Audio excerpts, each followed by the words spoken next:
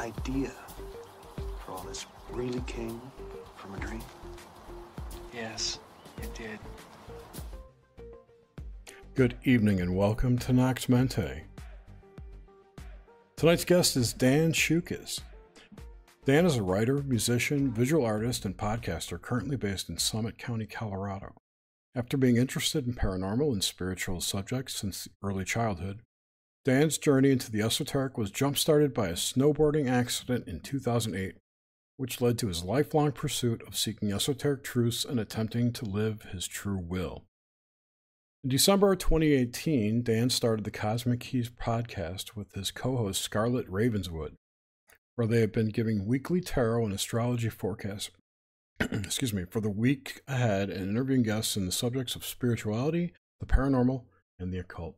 Dan, welcome to the show.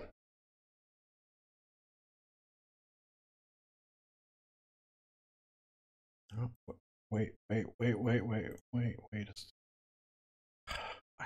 even looked at this before. It's annoying. Why isn't... What the hell is going on?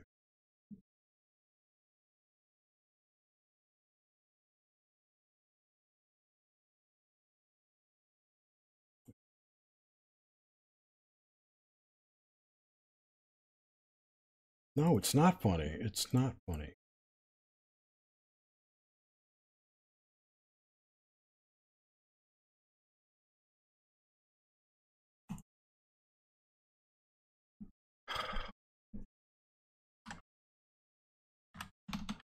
No, I think it's something that I changed.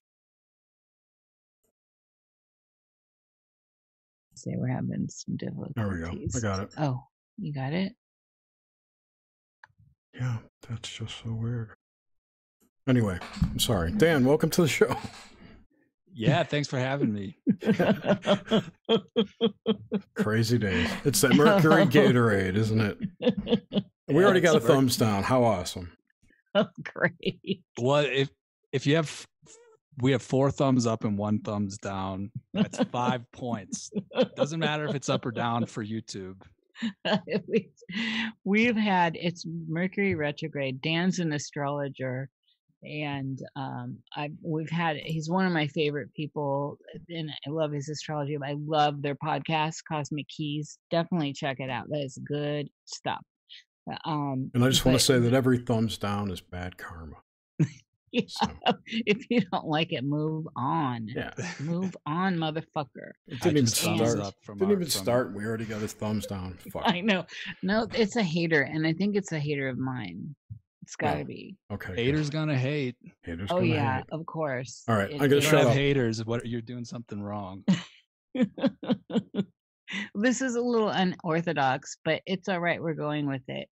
I just want to, I want to say, yes. So this was all, Dan was in this classic, like Mercury, Neptunian weirdness going on. So yeah, this week, the Neptune is taking over. We're in a waning moon in eclipse season. The eclipse we're moving towards is really gnarly on the summer solstice, and this week Neptune is squaring the sun and conjuncting Mars. So I've already had a few drinks, a few smokes, so it's that one of those weeks. I'm right behind you, dude. Right behind. Isn't there a funky eclipse on the winter solstice too? No, it's the alignment, right? The winter solstice 2020 yeah. is literally the new age. So yeah. It makes sense that we're going through all this bullshit. This is craziness. a gnarly month, period, because we've got that.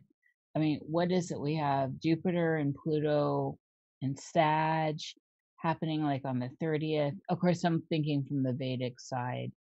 Right. Mars in Pisces on the 18th, which is going to be till August something, which is going to be like hell time. I have several dates on my calendar to look out for. Yeah, that's the whole rest of the year is going to be pretty rough because Mars from the Western zodiac, Mars enters Aries at the end of this month, and then doesn't leave until 2021 because Mars goes through the whole sign of Aries, squares Pluto and Saturn and Jupiter, then stops at the very end of Aries and reverses backwards, squares them again, stops and moves forward, squares them again. So this is rough stuff. And yeah. Didn't Venus just switch to morning star, right? From evening star? Yep, exactly. That was last week. So the Venus Cazimi happened. So Venus like reversed, and now the sun is ahead of, or no, Venus is ahead of the sun. So she pops up above the horizon before the sun rises. But before, if like this past winter, she was an evening star. So like every evening you would see this bright Venus. And now you have to do it in the morning, which ain't gonna work for me. So, but it's very symbolic, and people think the year is rough right now. It's just deepening, and astrologically speaking, and of course, you know, those of us with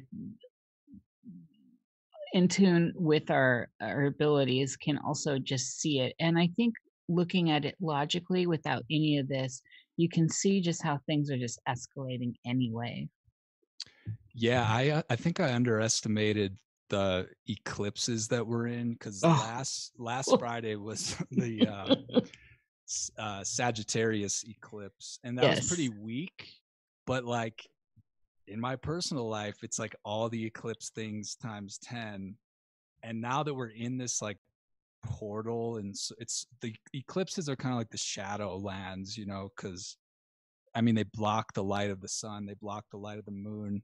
That's not a good omen. And I'm totally have been guilty of doing this in my younger years, but doing like rituals and stuff or doing manifestations under eclipses is like not a good idea. And I've kind of been burned by that. And now every time there is an eclipse, there's just this like chaotic background buzz. And I mean, I really noticed it last week, and then this week has been a total shit show. So I know I didn't think it was gonna hit this soon. And I mean, just look at the news too. I mean, yeah, it's like, I mean, kick us when we're down. Like the entire globe went through this effed up programming trauma thing.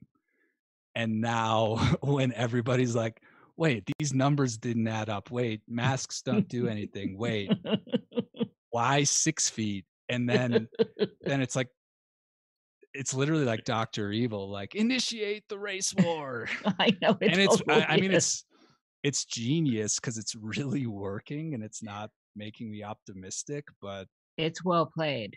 It's like evil genius stuff. Yeah. So I kind of am like, damn, like even if you were writing a script right now, like to come up with these strategies is pretty insane. But I mean, all the symbology is there. There have been several movies that outline this scenario. Yeah. Yeah, there's a lot of seeding. You know, this is what I find when we're in extreme times like this, and we're talking astrology and astrological signatures with celestial bodies. This is when I can look at it and say, okay, this stuff has grit. This is actually, if you look at the astrology of this time and building up to this time, it's all right there. I mean, I don't know how people can debunk that. It's all right there because the circumstances are so extreme. In normal mundane times, like yeah, whatever. But when people are saying, astrologers are saying, you know, fasten your seatbelt, this is going to be off the chain. And what do we have? We have that. And so it behooves people to just kind of keep an open mind and maybe now tilt nearer towards this celestial clockwork that is moving around this construct. Yeah, it's crazy because I moved this year, and Nish, you were actually quite encouraging when we were chatting. Yes. You're like, get out of the city. Get out of Chicago. Crazy synchronicities with you, so I'll just put that on the record. But Yeah. Where in Like, well, Chicago where- do you live? I at the time I was living in Evanston. I grew up in the southwest suburbs, Mhm. and then from like I guess 2013 Where southwest? Where? Western Springs. Okay, Yeah, I Jerry's went to from there. Lions. I'm from Yeah, Jerry. yeah, Where are you from? Beverly Hills. Okay, nice. Yeah, my mom was from Blue Island, but her Okay. mother was from Beverly. So Sweet. I knew and some then people. my Did you dad know? was from Sorry. the area where I grew up. Did you know anyone named Vennett in Evanston?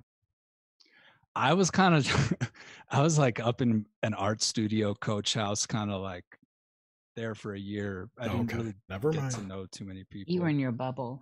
I Yeah, got friends there. Yeah, I really like Evanston, especially I had a really great space up there, and it's a world away from the city. There's like the lake, there's trees, there's good architecture Yeah. that's Mhm. not It's modern. gorgeous up there. Yeah. The people, A little it takes snooty. a Yeah. little snooty, and It's a mini Skokie. well, it's very elitist. It's like a Whole Foods town. Yeah. So. Mhm. It's a Jewish community. Well, it's actually Half it's Jewish. pretty diverse in it, but it's pretty segregated too, which is Right. like a very odd thing because But a lot of the residents are very like social justice-y, but their town is really conservative. literally segregated. We see a You lot will of have that. that. Yeah. So let's get on to Nox Mente. So welcome aboard. So glad we finally got you here. And let's just go ahead and start in this dream journey with you, Dan. Tell us about the world you grew up in, the things that stick out from when you were at your youngest phase. And you know the role here, like the pop culture stuff, all that kind of good stuff. Yeah, definitely. So I the town I originally grew up in was Burr Ridge, Illinois, and the area where I grew up in, when I look back at it, it was like subdivisions that were built kind of in the 80s, you know, and it was a pretty affluent area of Chicagoland, but it was kind of like a new suburb, very sheltered. And it's interesting knowing that you guys are into the woo, to the paranormal and stuff. It wasn't too far away from like a really significant like haunted landmark in Chicago, which the average person that's from that town does not immediately think about that, but I'm a weirdo, so I'm always thinking about that kind of stuff. So What landmark? What is it? have you ever heard of the Grimes sisters? Yeah. I grew up like right next to that Okay. spot. Okay. So, you know, like I said, it was like a subdivision, and then there was kind of a perimeter with a lot of woods and nature. And when you were super little, I mean, it seemed very vast, but as an adult, you're like, wow, that's like 3 blocks of trees, but whatever. That's how You were kind of, Sorry, I'm sorry. Keep interrupting you. Go ahead. yeah, like when I was a really little kid, though, you know, and you were kind of a free range kid in the early 90s. That area was like accessible from our part of town, and there was this thing called the Green Cabin, and basically, you know, this is like post satanic panic. So when I was really little, my parents were like, don't go back there, there's Satanists that sacrifice animals. And you know, so there was that like, holy crap, that's really scary, but I want to go, you know. And that area, it was basically the story of the Grimes sisters. It was like a 1950s murder mystery thing, and these 2 sisters went out to a movie and they went missing, and it was like a big media thing, you know, kind of like one of the early ones. And then about a month after they disappeared, they found their naked bodies like thrown in a ditch right near this area where I grew up. And then there was like a house nearby that people abandoned, and so there was just like this land that had this kind of like cursed paranormal thing with like teenagers that would be doing sort of rites of passages back there. And when I was really little, I was super intrigued by stuff like that. And as far as like pop culture and stuff too, when I was really little, that early 90s like grunge thing, I have memories of that. I have memories of like grunge babysitters wearing their flannel and like little glimpses of MTV, which was like really colorful and like stimulating and stuff. But there was also kind of a lot of like, we've talked about this on our podcast, but people my age, like 90s kids, had a lot of like spooky, paranormal, like TV shows and media and stuff like that. So I was obsessed with like the show Are You Afraid of the Dark? And Goosebumps. Like there was a lot of literature where it's like if you're the type of kid that wants to like sit and try to read a book and try to like understand a story that's not just a TV show, there was like a lot of options and they were all sort of spooky. Like Goosebumps kind of like taught me how to read, at that early age. And there was this other 90s kid things like gotta catch them all, collect them all, like Beanie Babies, Pogs, and like some of that was books. So people would be like, I need every Goosebumps book. And I just loved the spookiness, the spooky pop culture stuff from my childhood brings back like really fond memories, So as an adult, I'm still that's kind of a way that I connect with my inner child, is like making this paranormal, occult, spiritual stuff like a big part of my life. So, and I will say, like, to bring in the astrology, people that were born between 84 and 95, that's the Pluto and Scorpio generation. So it's kind of fitting that these like dark, spooky things are just like so ingrained in all of us. And today, like, that's kind of how these occult or spiritual things are really kind of popular with people in their 20s and 30s right now. So yeah. Yeah, the millennials, which is what you are, have a real I appreciate this, a real love for all that dark, good gooiness that is out there, that your generation, I love that. And you're so lucky to have all this stuff, including being around in the era of grunge, with all the spooky good stuff around. It was just a good time, I think, to come in. Yeah, and there's also like I don't know. I don't really identify with this, but there we people our age were deemed like the indigo children by like the boomer new age people. And there was this like really positive energy at the end of the 80s, like when the Berlin Wall fell and when house music became mainstream. Like house music and dance music was another big thing in my childhood. Like even like the neon stuff, the rave look, like our parents would dress us up like that. And we literally had at my school like a gym teacher that would just play like house music and we'd be like running around like, so there was like really good vibes back then. And also this is all like this is that gap between the Cold War and like the War on Terror.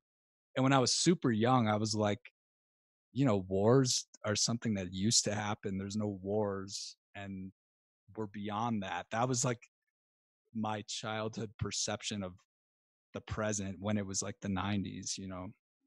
Yeah, it was a little bit of a Goldilocks zone, really, looking back. And as Jerry and I've talked about a lot on, not on other shows, not really in Nox Mente, but on the Obelisk and Cruising Mistake and other shows, that was kind of looking at causality loops and all of that. The 90s really feel like it was the last real generation, like the last real time. Everything's just kind of on a crazy rubber band bounce or something. Something's changed where, I mean, I have my theories, but there was something, the 90s still felt like original. Yeah, I agree. I mean, um, and it's really interesting too because I was like right at the edge before like computers became like a really central part of schooling. And I just remember like I had really good teachers and a lot of them were like baby boomer age or even older, and they really that's the problem with millennials. Like that's why so many of them are snowflakes, is because so many of the boomers were just like, "You're perfect. Like you can do anything you want." Like all and like that's like actually ingrained into our heads because you can't. That's childhood programming. And when we all hit adulthood, like a lot of us are like idealistic to a fault and kind of like fucked in our lives in many ways. So like Like all those participation trophies that were given out, right? yeah, exactly. So like we had really idyllic well, not everybody, but I had a really idyllic childhood, and then like from 9/11 forward, we've just been on this roller coaster, and like every milestone, like graduating college was like around the 2008 recession, and now I'm in my early 30s, and a lot of people are like trying to settle down and start families, and now we're in this like video game reality of viruses and race wars. So it's been like it's just been kind of a lot, and I just feel like so many people my age have been really programmed, and no everybody's just being like triggered by all these things that are happening in the world, and it's hard to just like stay focused and stay sane during all of it. What was your dream life like early on? And give us the whole breakdown of how the dreamscape looked and appeared and felt and all that. And this is so we're looking at your early life. So in my early life, I wasn't always like paying like now as somebody that has a dream journal and tries to remember dreams. I remember a lot more dreams after I started doing that. And when I was a kid, I would just forget them more often, I think.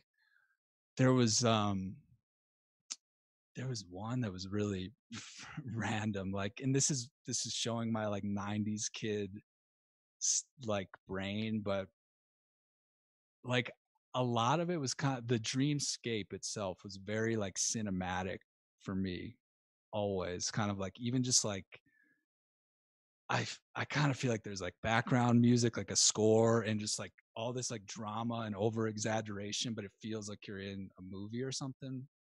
And there are all these like video games like Mortal Kombat and Street Fighter. And one dream that I really remembered one time was this like Street Fighter monster with like green skin and orange hair was like disguising and trying to like trick me or like get me or something, and was like it was kind of this game. And then like when his identity was revealed, he was sort of like like floating on like a surfboard. So like if you could picture like Street Fighter when they're just like rocking around like with their fists up like ready to fight, it's like stuff like that, like all of these super 90s like video game or cartoon like Ninja Turtles, Power Rangers, all like I would have dreams when I was a kid that had sort of like plots like that. And but I think overall I when I was younger I couldn't remember. I just it's harder for me to think of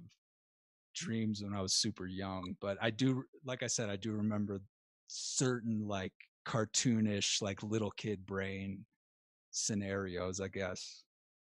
What was your at this stage in your life, what did you think about dreams, when you'd wake up and have them? What was your concept of what was going on? Because it's obviously a different space. That's a good question. Um I mean, I was always like I was raised Catholic, and and I was like a good little Catholic kid, to be honest with you. And I think, I don't know. When I would think about dreams, like I would think about consciousness a lot when I was a kid. And I remember one time I literally asked a babysitter, I was like, I had this idea in my head that like we're sort of walking around and our real consciousness is in a different dimension that's like I said, like video game-esque, almost like the Matrix, like lines and stuff. I was thinking in terms of like, what if our consciousness is in this other realm and everything we see and touch and all of our senses are sort of fake? And I remember I tried to ask a babysitter that once, and she was like really confused and like, wait, so you're asking me if you're blind, deaf, you can't taste, you can't hear? I was like, no, you're like, it's not that you don't have those senses, it's that these senses are fake and your consciousness is really somewhere else or something. And I don't know, sometimes I would just be like playing with toys and like stop and just like stare at a wall and be like, what the fuck is going on? Like, what is this?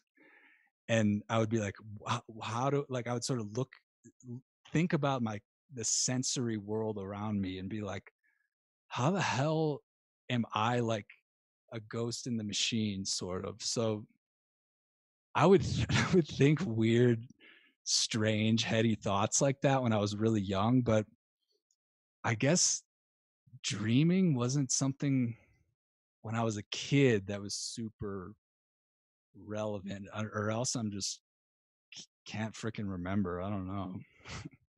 Yeah, it's interesting though. I like that you were this kind of kid that was questioning your reality at this point. And you know, some of it obviously is the content you had access to, which you already brought to us. Uh and then some of it, you know, we can attribute to the chart you came in with, which is to me like lining up your school course ahead of time. That's how I always view astrology. I think we have a hand in it. uh so I do find that interesting. Did you have any fears? Was there anything that scared your little millennial heart? I'm trying. Yes. Well, yeah, for sure. At a certain point, it was demons because I was Catholic, and then I saw The Hugh Jerry. Exorcist.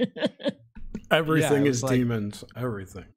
But it was like, you know, my parents would be like, "This is the scariest movie ever made," and it would be on like TNT or something, and they'd be like, "See, this is what happens. A demon possesses the little girl's body, and the priests have to like get the demon out."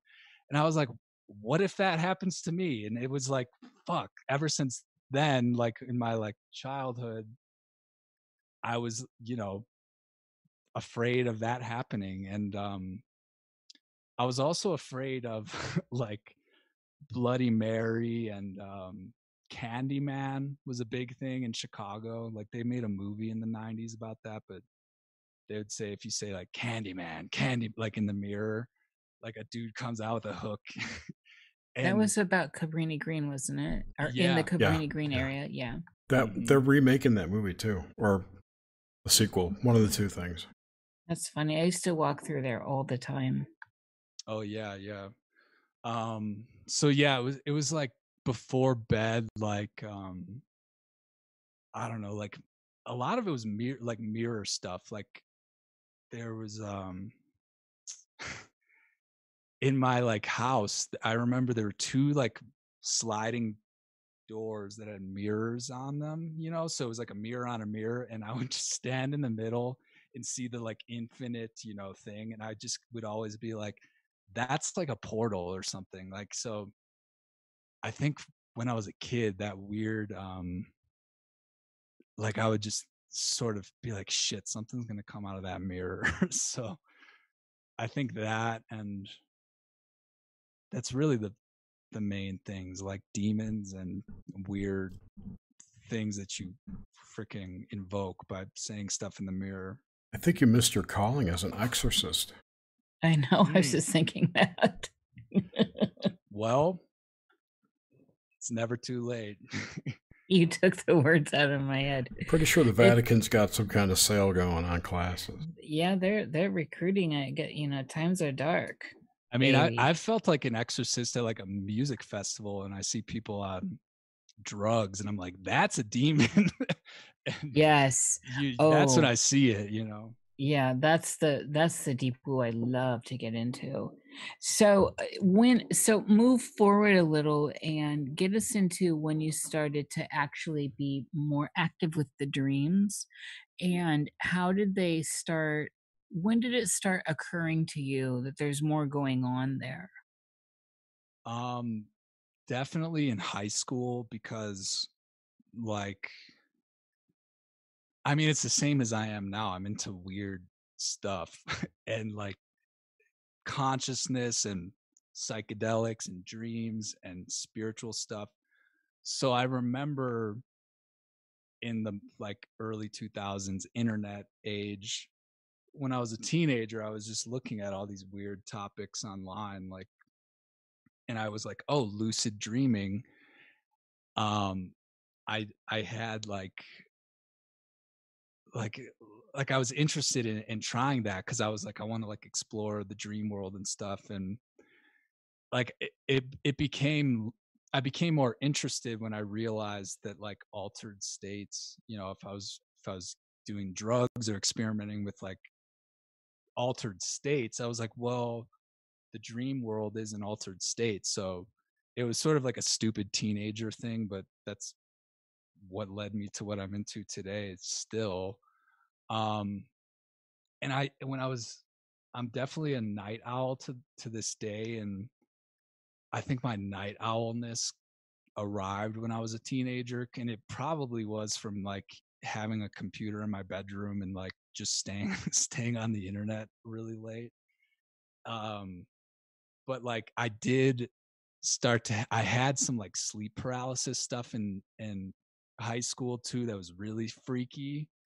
And I just was like, okay, now I kind of get that like the dream world is this like place sort of, and it's connected to psychedelics and like higher consciousness and all this other stuff. So I think and I was able to lucid dream back then pretty well, and it was kind of fun to do that back then. And I think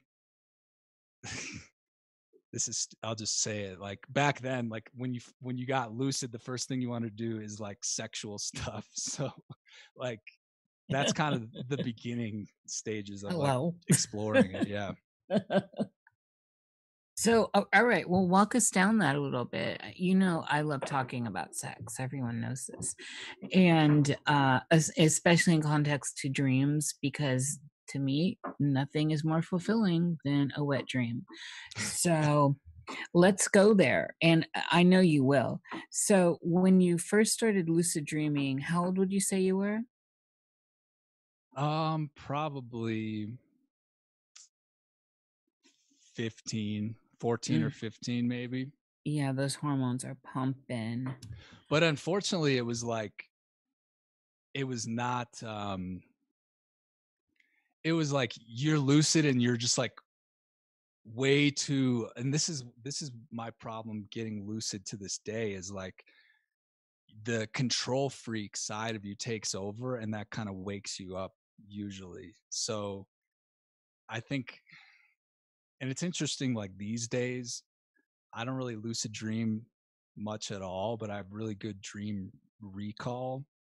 And if I do get lucid, it's more about like, okay, stop what you're doing, take a few breaths and get used to the space and get comfortable, and then slowly, lucidly explore. But then sometimes if you do that, it just sends you right back into like you're dreaming and you're not lucid, you're just dreaming.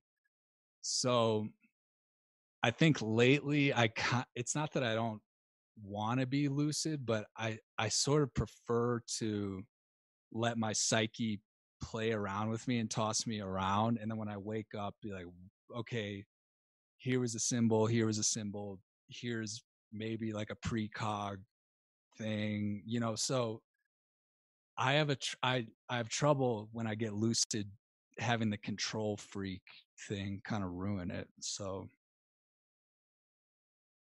That's, you know what, it's very common.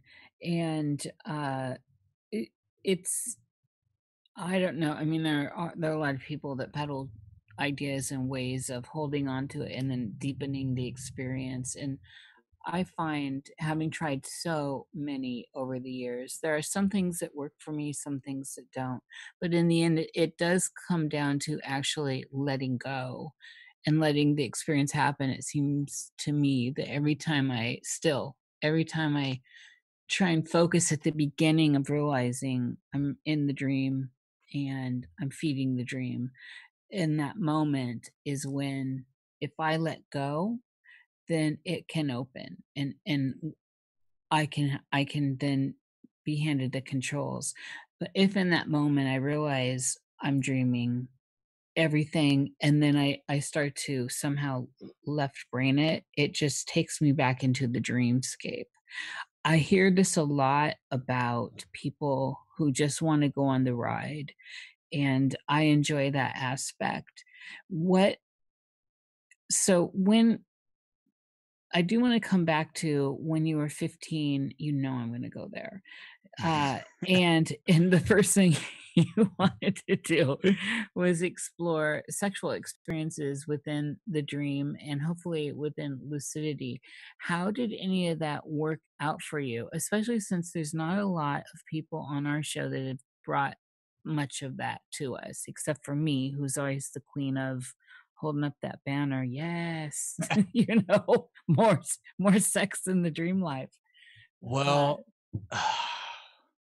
it was hard. Like if it was a situation where it was a lucid dream, it would be like, it's kind of embarrassing, but it would be like aggressive and just like searching, like a rush to search for gratification and before you wake yourself up. And most of the time I would wake myself up.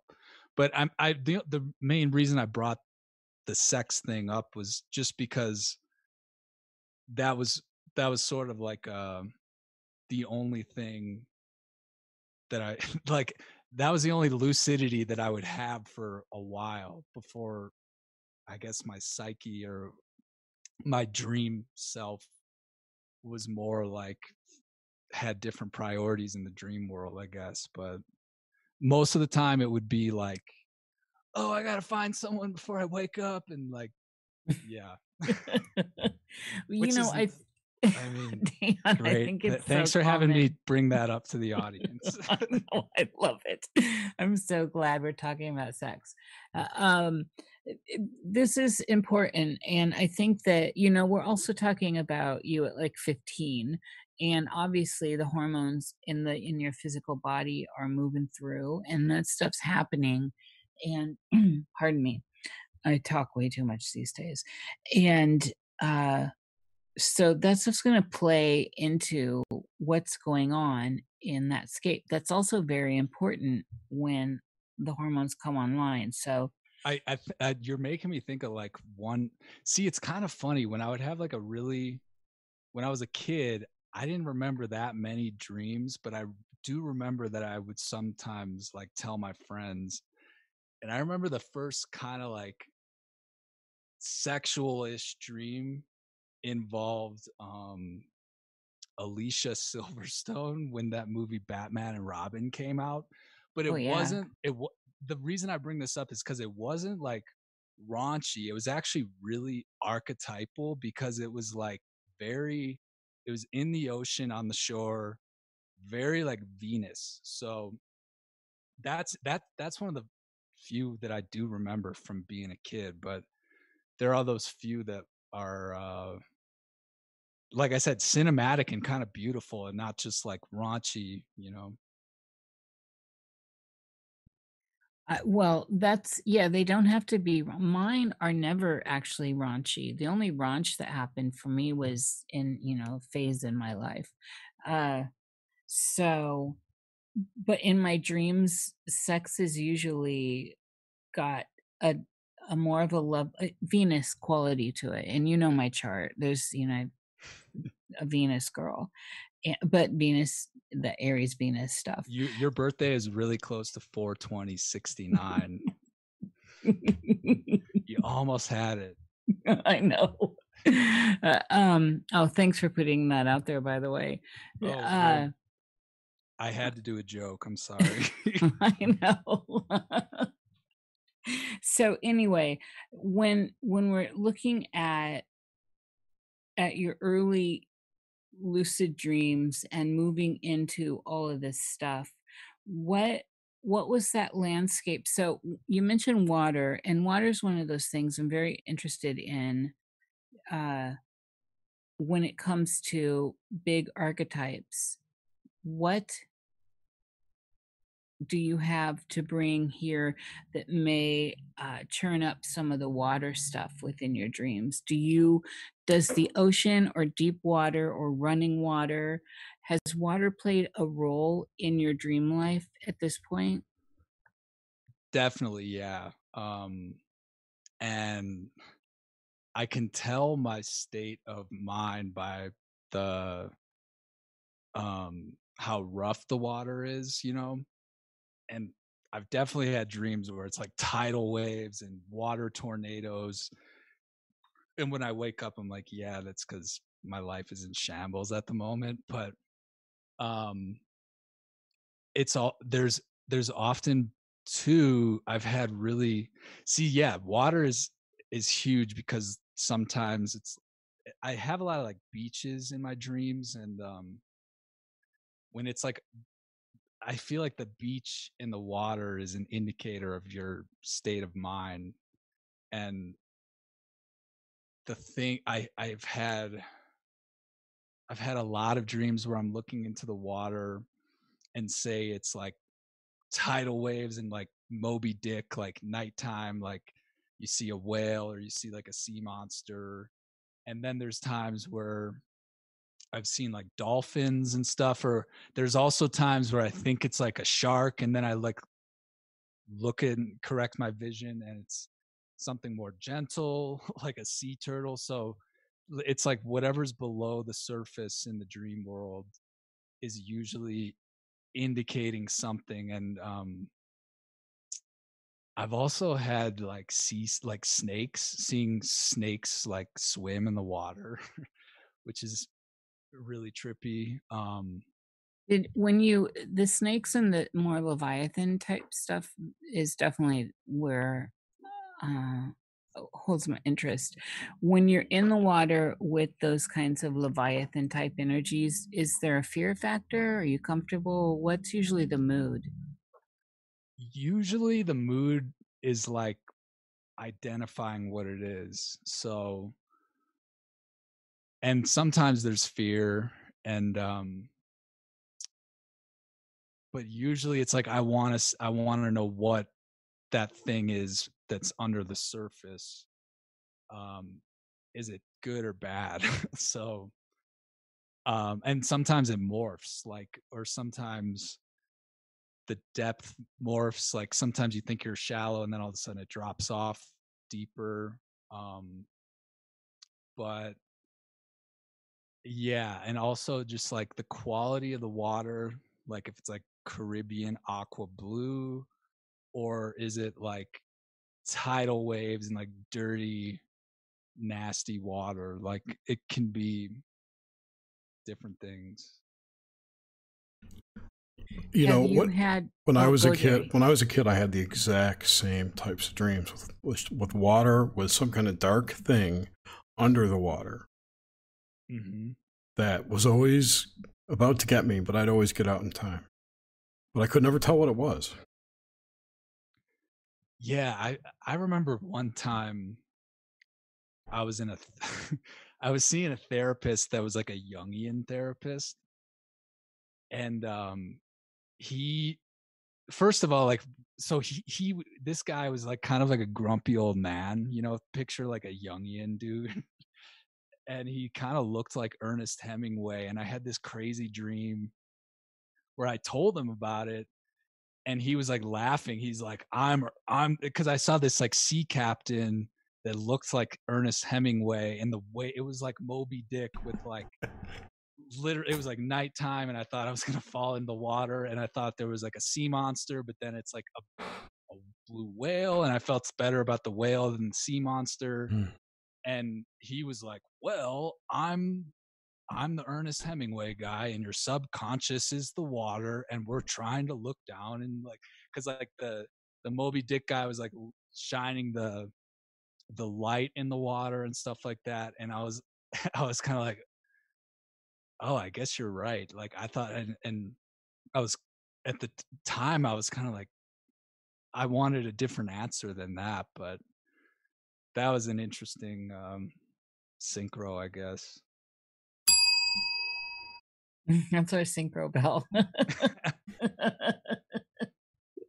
We're ever evolving. Gotta have the props. That's cool. Yes, Jerry's always got the props.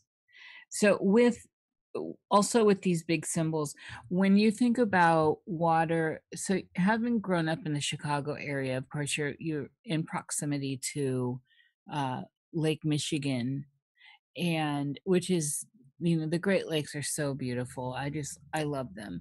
And when you think of deep water, when you think of water in general, what does that bring up for you right now, just as the idea? What are the words that come to mind?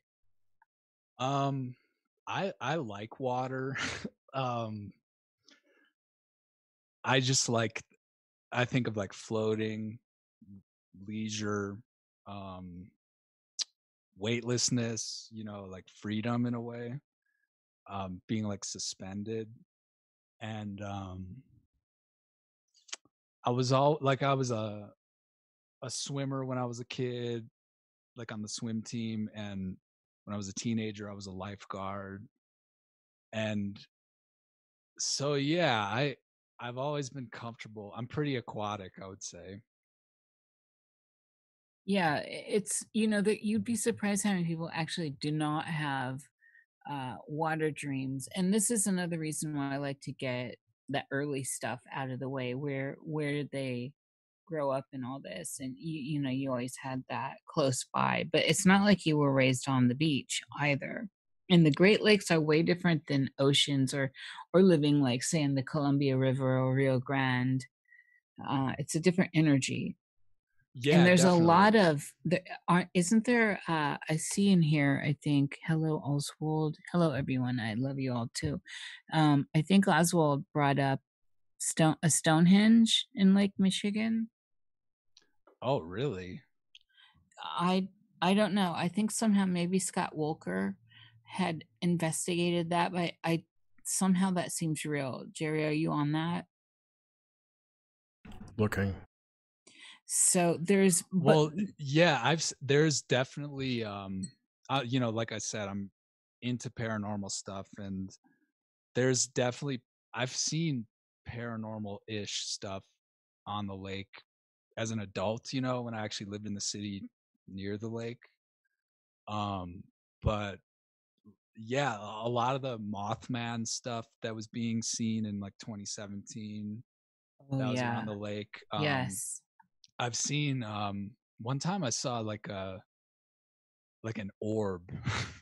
And I've seen orbs before in other situations, but it looks, I understand that if you take like a Polaroid, dust can make those shapes appear, you know, and that's fake. But it looked like that shape, and it was like moving kind of across the trees next, like near Montrose Beach when it was dark out. And I was like, what the hell is that? That's like a weird intelligent orb thing. And then there was another time where, you know, when I was right before I left Chicago, I would always kind of drive home on the same route from like through Rogers Park up to Evanston. And there's a stretch at the very northern part of the city limit where it's a cemetery. I don't know if either of you, if you're on Sheridan Road. I know the cemetery. Yeah. So fabulous. That's my favorite part of the whole city, by the way. It's amazing. It's a liminal space, and it's beautiful.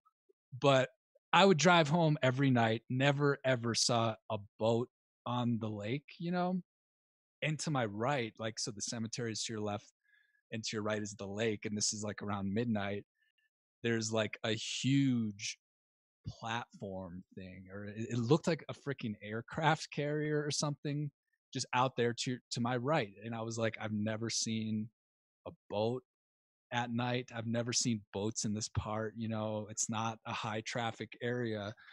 And there was this like freaking aircraft carrier size thing, but it was just like lights, and you could see the lights reflecting on the water and everything.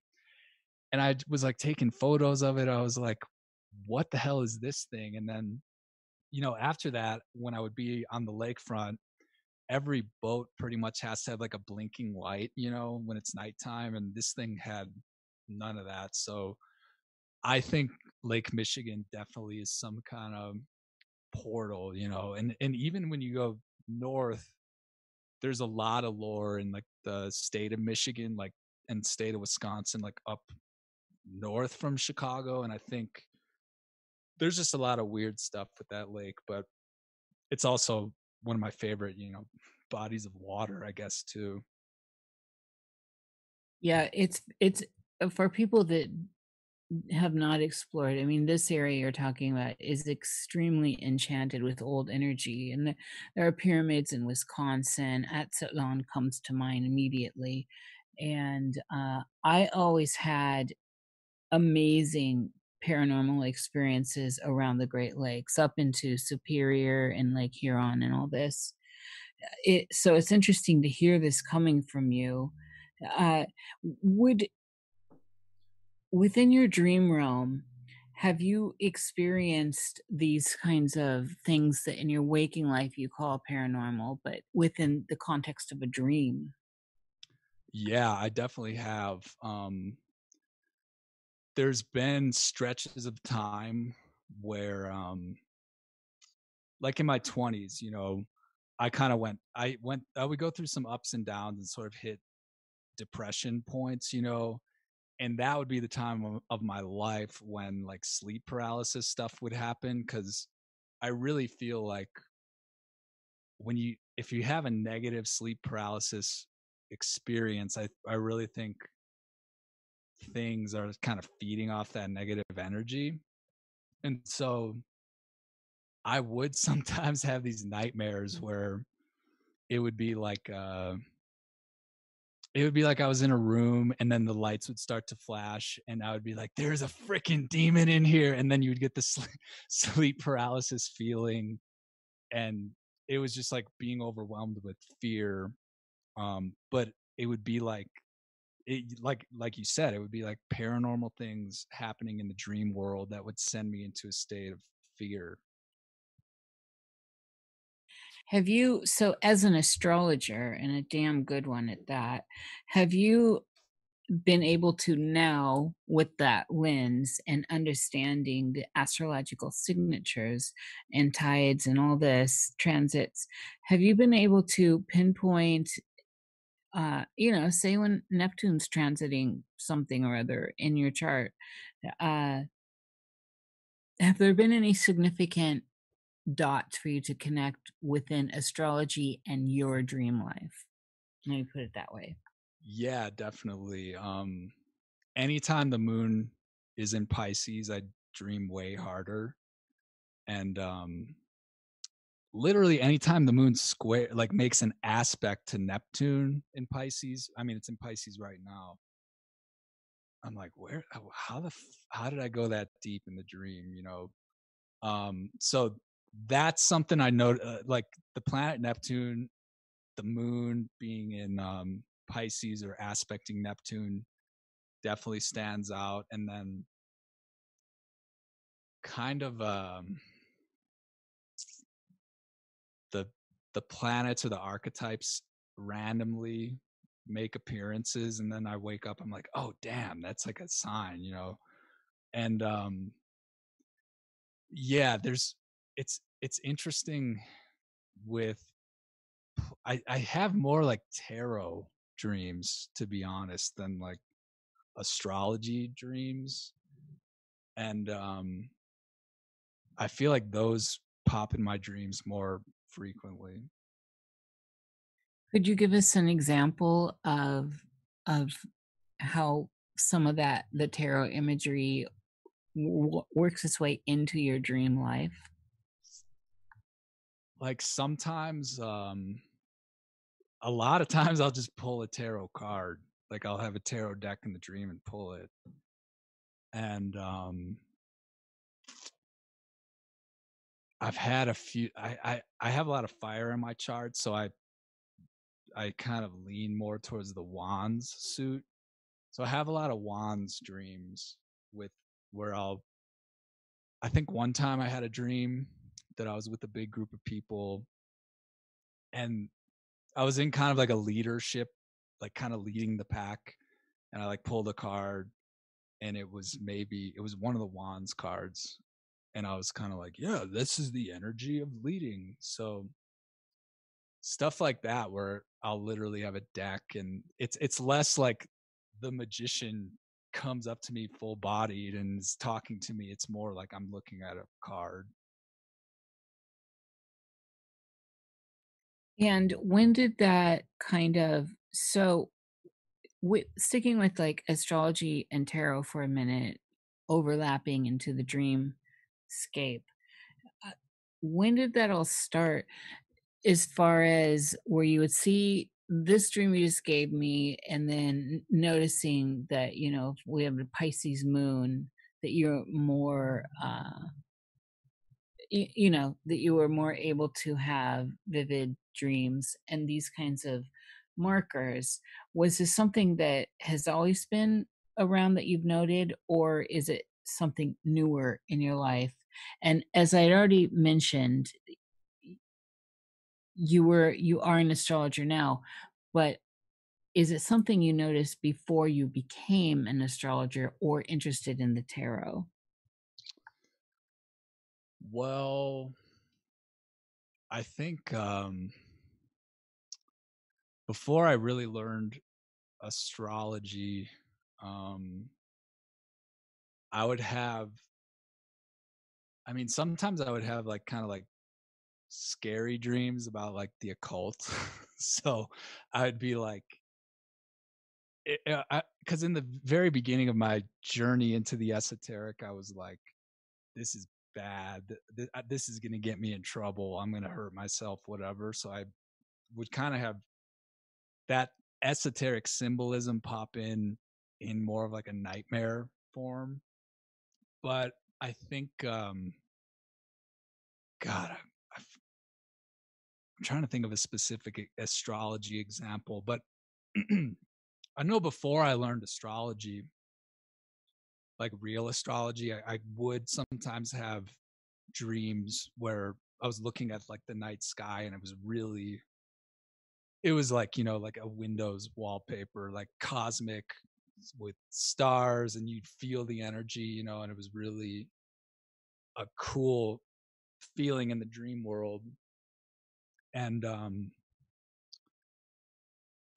it's interesting too, like when this is kind of off topic, but I noticed that like in my 20s and beyond, whenever I'm in a dream and I see something really cool, whether like I said, it's like the night sky or a crazy event, I always have a phone in my dream and I'm always trying to take a photo of it. So maybe that says something about like how how often I share stuff or want to capture stuff or want to share it on social media, because so often in the dream world I'm taking photos and like scrambling to get my phone out to take the photo, and then when you're looking at the screen it should be a trigger to get me lucid because the letters and the numbers you can never quite like type, or you can never quite get what you want out of it. But yeah, I have and yeah, it's like my phone is a part of my dream world for sure, and I'm like I text people in the dream world, I call people, and I'm like I said, I'm always trying, if crazy shit is happening in the dream, I'm always trying to take a picture, which is kind of weird. This is very modern, as you know. And I think you're the first person, possibly on our Nox Mente Chronicles, that has brought that up. And I'm sure through like traditionally, I took a bunch of photography in college. So it was dark room, and I remember photographing, with 35 millimeter, and uh, this is very provocative to me and so modern. Did it come on? It's like a no-brainer, obviously, to you when you're in the dream and you just pull forth your cell phone and you're trying to take photos. Do you remember when that started? Was it, to me, that would be definitely a call to lucidity, because it's not even, I don't even actually technically own a cell phone. So it'd be so out of my usual, it'd be very unusual for me. But this is the normal for everyone now. And so obviously it is in everyone's dreamscape because it's in the collective around us. Do you recall when that started to happen for you? Yeah, it was it was probably like when Instagram came around, you know. That's the only it's kind of pathetic to admit this, but like that's like the main social media thing that like that my actual friends look at, the people that I care about read, versus Facebook, which is like high school randoms. But and a lot that's just how that's how people are right now. Like, and I like when my friends over I like when my friends that I love like overshare, because I'm like, oh yeah, they're doing great, yeah, woohoo. So like I have that impulse in life, and then definitely in the dream world. But sometimes like I've been on like conference calls in the dream world, or like video chats. Like it's not just like a small part of it, it's actually like kind of like a fundamental part of it. Yeah, this is something that's very timely, because it's like it's it's a reality within a reality within a reality. It's like you standing in your childhood looking at that infinity mirrors, right? Yeah. And so we're talking about online experiences, via whatever platform, Instagram in this example. And there you are in your apparent real life, in your bed, wherever you're sleeping, dreaming. There you are in your dream, right? On your phone and interacting on Instagram. And it's a fractal that just is turning in on itself or moving out from itself. And it's fascinating. And on an exploration of consciousness, and where you are within that uh, is juicy. And I was just listening to the Unfuckers today, and I have not seen season 3 of Westworld, and I'm a big fan of Westworld, by the way. So, and I shall be binging season 3 soon. This was a theme, like this. I gather this idea of realities within sims within sims, I guess. And you just brought that in. I mean, that's another synchronicity here. So when and you don't even question. I love Terry with that. And so you're in this reality within a reality, and you're not even questioning it as where you are. Yeah. And Does now, that, and is when there any kind of, what's the play there? I mean, I was just thinking about this, how when you're dreaming, and if you can't, if you don't, if you look at a clock and the clock changes, if you try to type, the phone changes. But weird, like I said, I've had these phone dreams since Instagram came out, but I really feel like at this point it's stable enough where I'm just like texting in the dream, and like at least maybe I'm not like reading it like word for word, but it's because the more the better my dream recall gets, like the more using a phone is just actually not that shifty anymore and more stable, which is strange. So, what do you think about, and let's get a little philosophical here.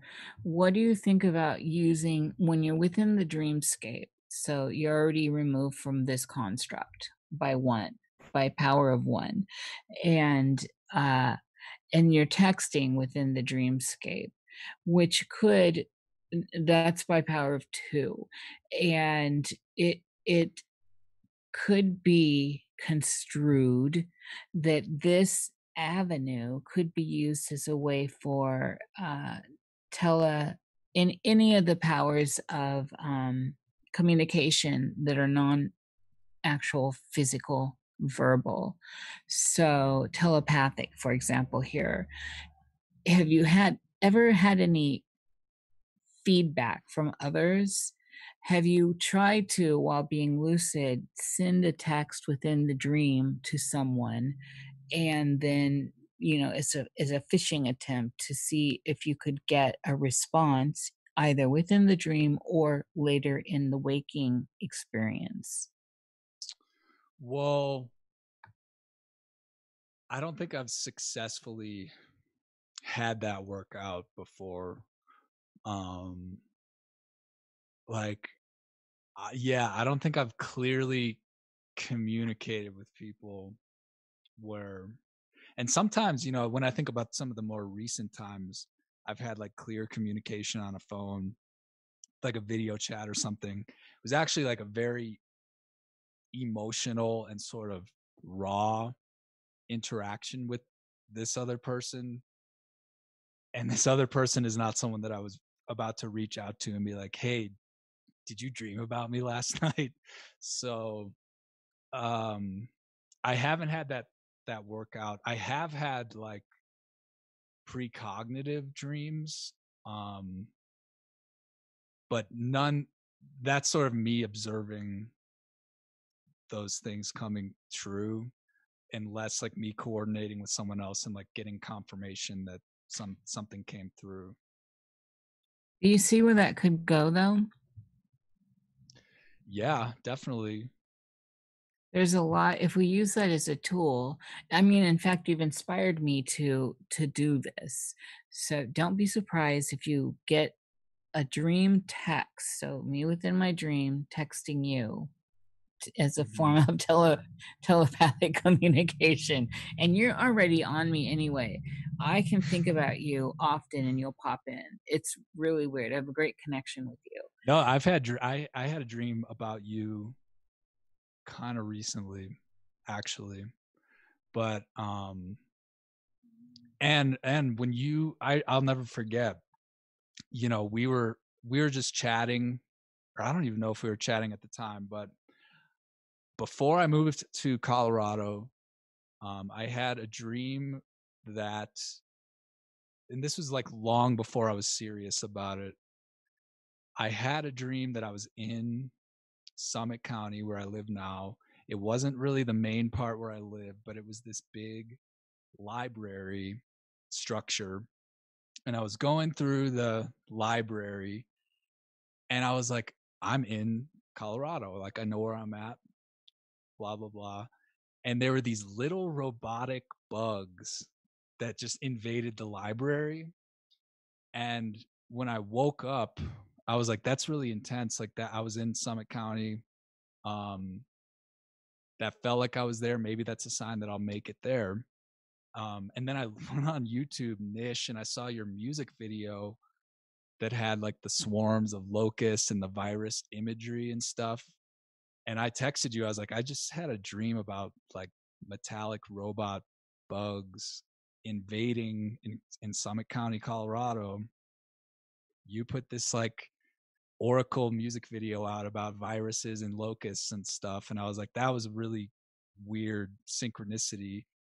And then in my life, I made it to Summit County, was here for a month, and the coronavirus came through. So that was just a really, because it was like I had that intense dream. Then the first thing I see on Twitter or something is your music video. So that was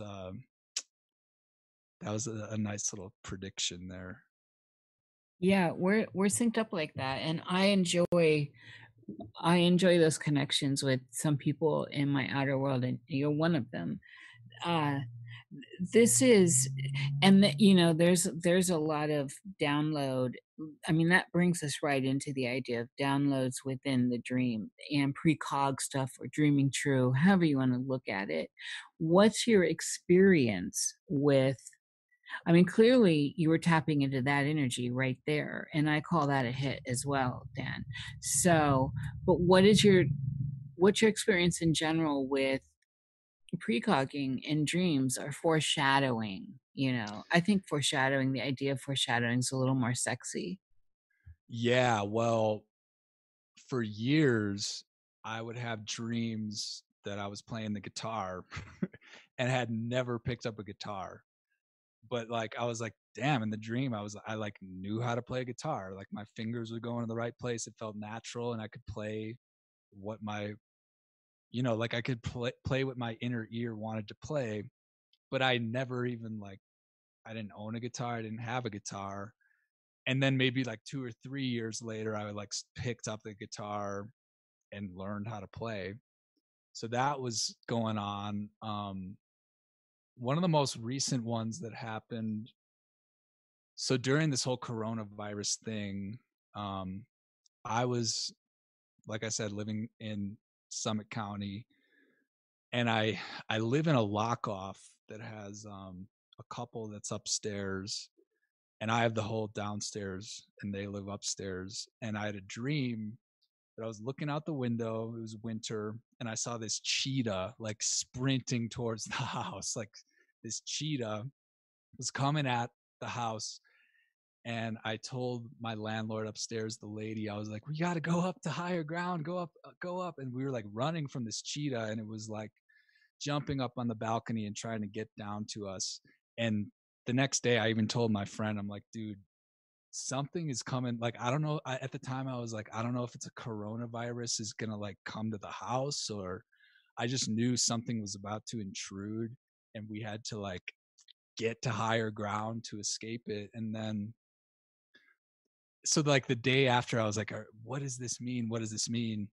And then that night I hear just like the door swing open, and I hear someone just like storm into the house, and they were renting a room upstairs to a guy who left the country. And then when they said, don't come back, this is a pandemic. He was in Ecuador, like don't come back, we don't want you here. And he just stormed in and basically said like, I don't know you anything for rent, I know my rights, they're not evicting anyone, I'm staying here as long as I want. And he just lived up there, like shared the same living room, kitchen with this older couple. And he was just like this chaotic, horrible energy to just have. It was stressing all of us out because like at the time in like February, you could not evict anybody. Like the cops were like, they're like, well, we had a verbal agreement. We said, don't come in. We're like older. We're vulnerable. And this guy, they were like, well, he has rights, as a tenant or whatever, even if it's a verbal agreement. So that was like a precog that like this like chaotic, like aggressive um, person was going to return and like wreak havoc. So that's the most recent thing I could think of.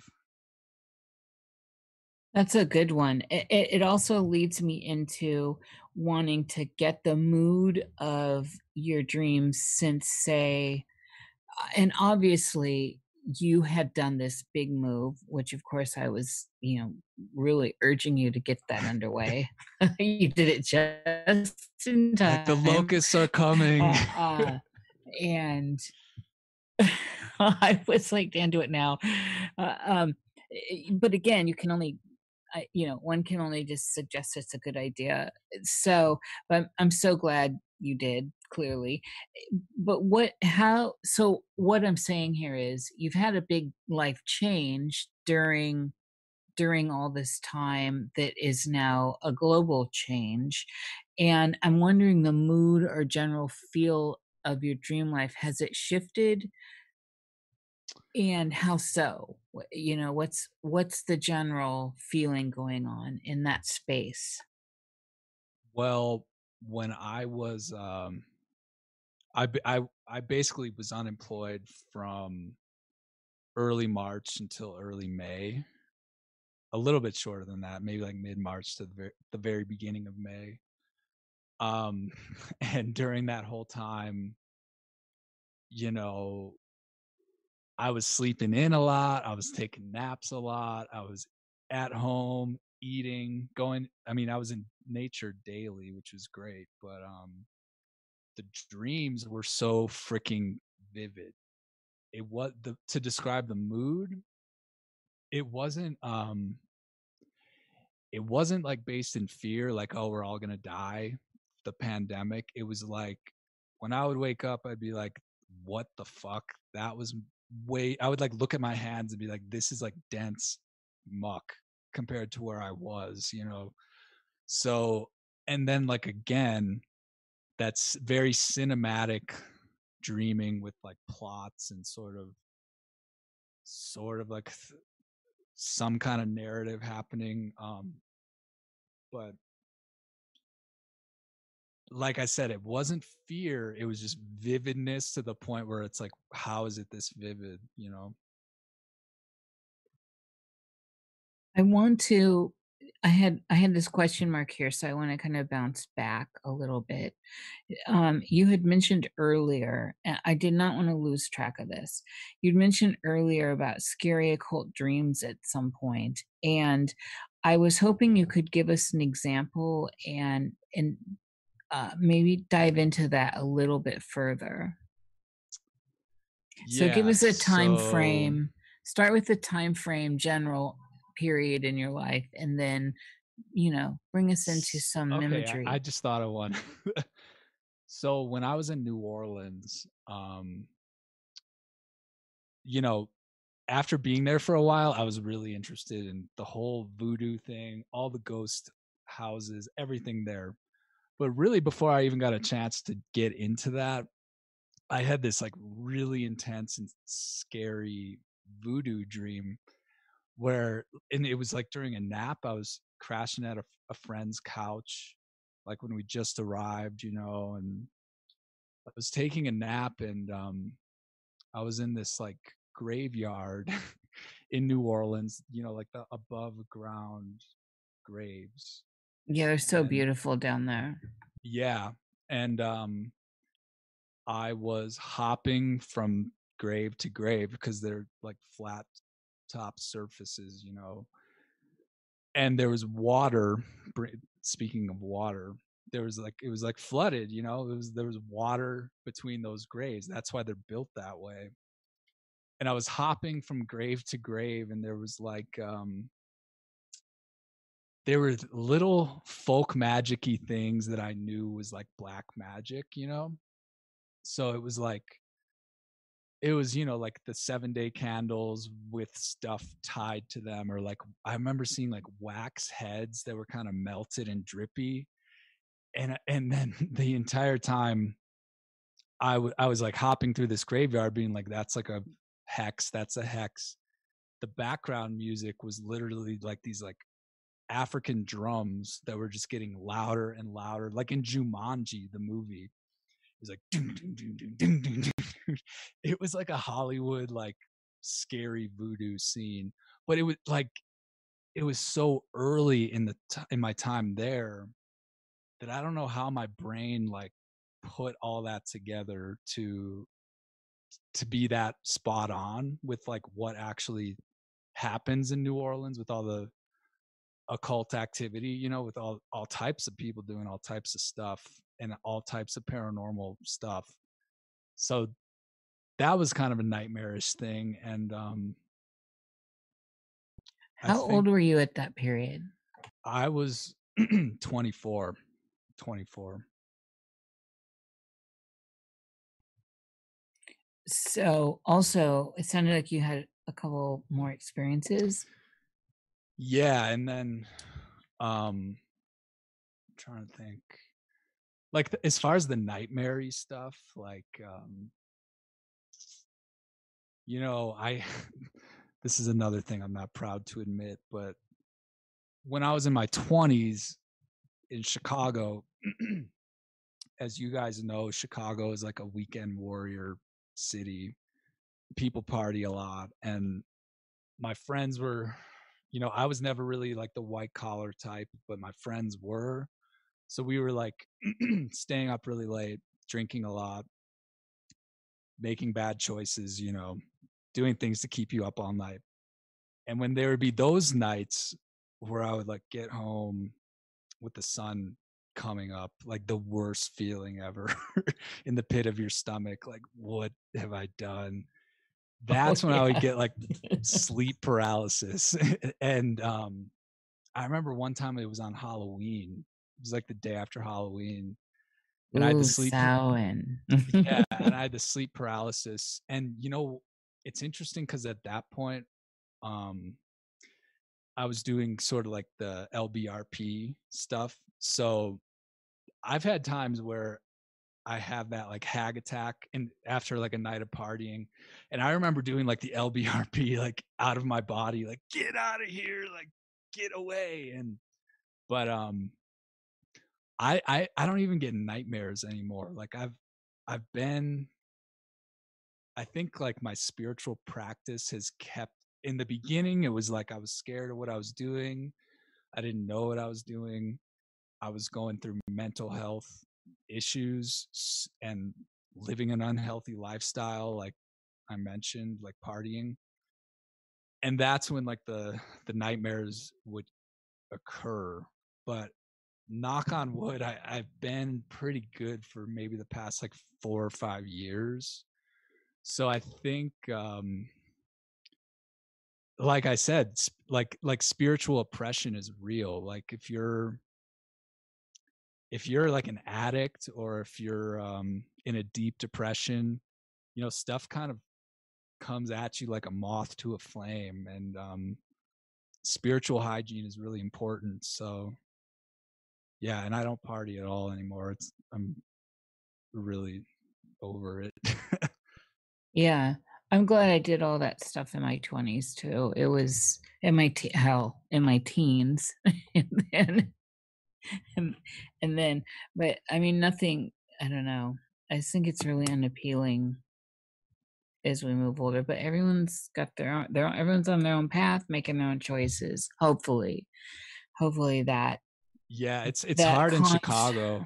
Like Chicago has such a culture of it. And yeah, if yeah, you're oh just like definitely. you have the person to text if you need to text. If you're looking to go out, Oh yeah. there's there are those friends that are always out. Well, it's So the sixth largest city in the world. I mean, it's truly a metropolis. There are two metropolises in the US, and New York City and Chicago are do be they. yeah, well now both of them are freaking World War Z. So Oh yeah, totally. Absolutely. It's two of the worst places to be, and apparently LA, but that's a no-brainer as well. Um ooh, throwing shade.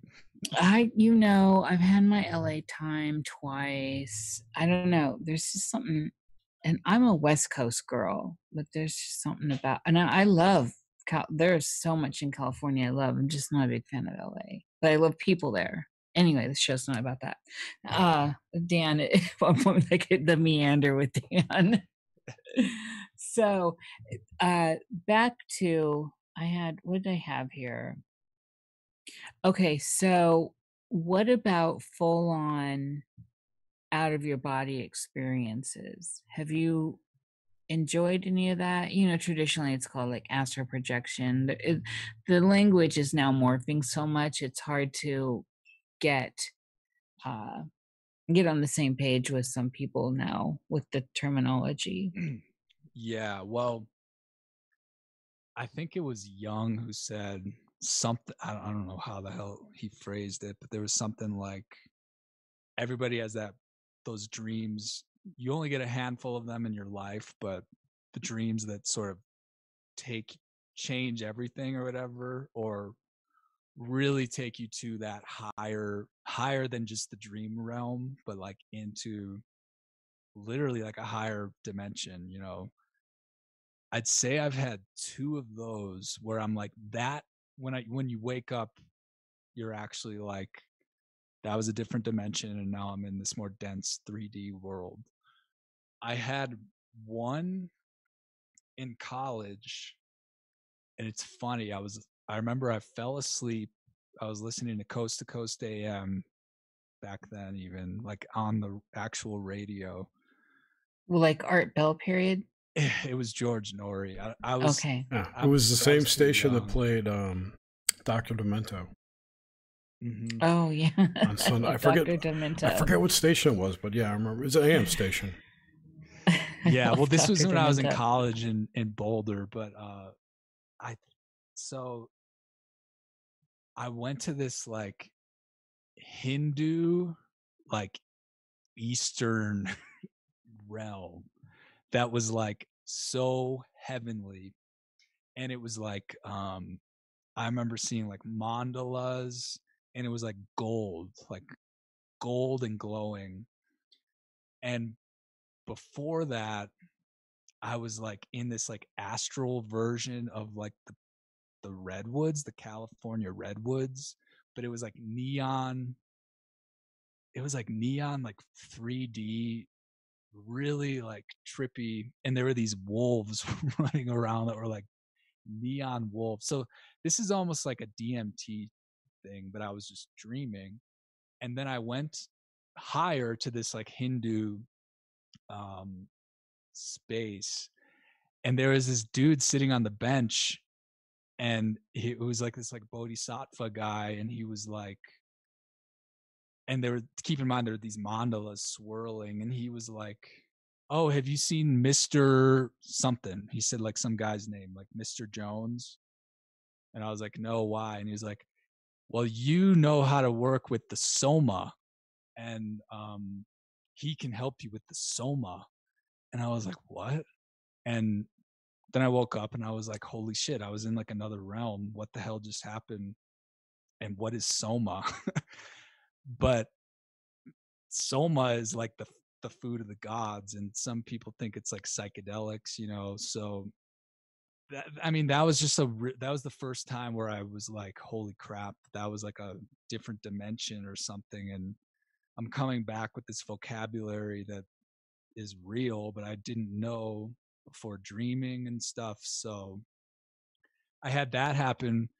Then the other time, the other one that happened was really kind of cool, and like I said, cinematic. And it was when I was in New Orleans. I wasn't in the city. I was at my friend's place, like in the country, and I just took a nap on his couch.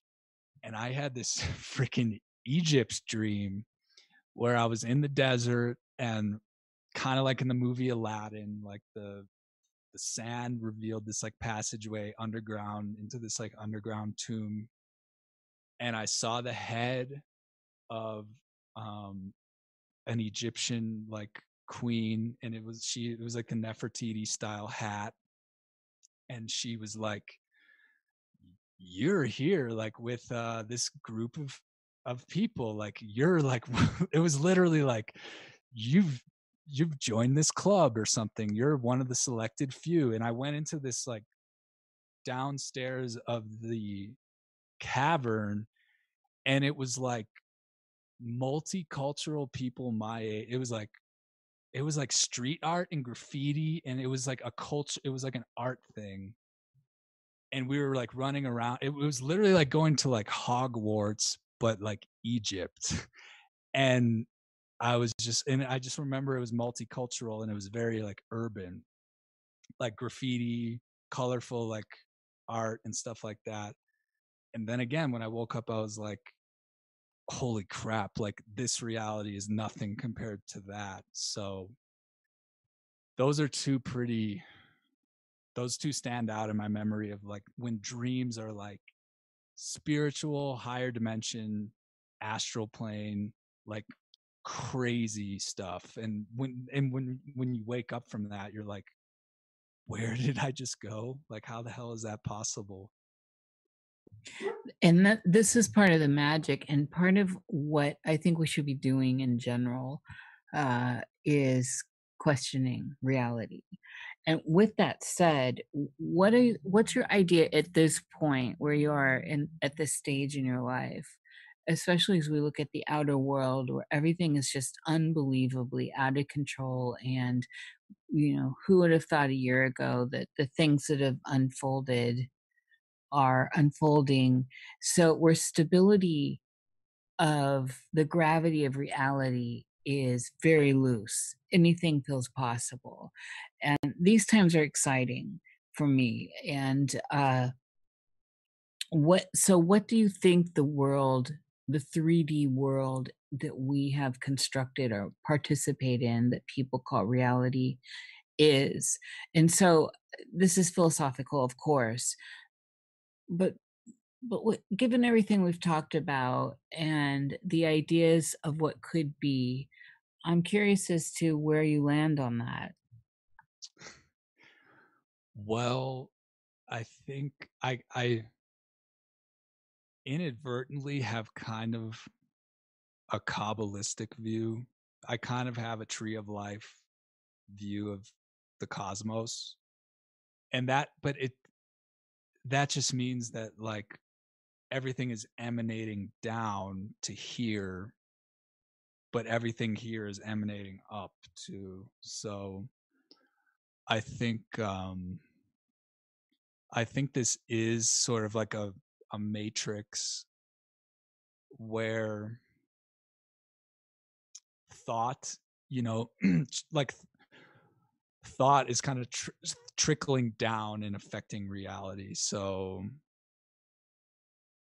in the way that like ideas and downloads arrive at certain people, I really think that comes from higher places. Like if you get hit by the muse, that's like how God or the divine influences the world, and I think even below us in like Malkuth, there's like lower forces too that are literally just trying to, like the archonic forces or demonic forces or whatever. And if we're sort of caught in the middle, like I really think this reality is really, really important, because I mean, even if you were in the dream world, like you'd either have such a hard time staying stable, or if you're in these higher astral realms, you'd maybe get bored being so blissed out. But I think this is a matrix where bad stuff is supposed to happen to us. And I think because anybody that's gone through any type of hardship, typically at the other end of it is like, that changed me, that helped me grow, I'm better for it, I'm wiser for it, thank God I got it. So I don't think life here is supposed to be perfect. And I think there is this like karmic, alchemical like process to literally suffer and transmute the muck into gold, like to face your shadow, face your trauma, face everything negative, and choose to like change that into something good. So it's hard because there's so many like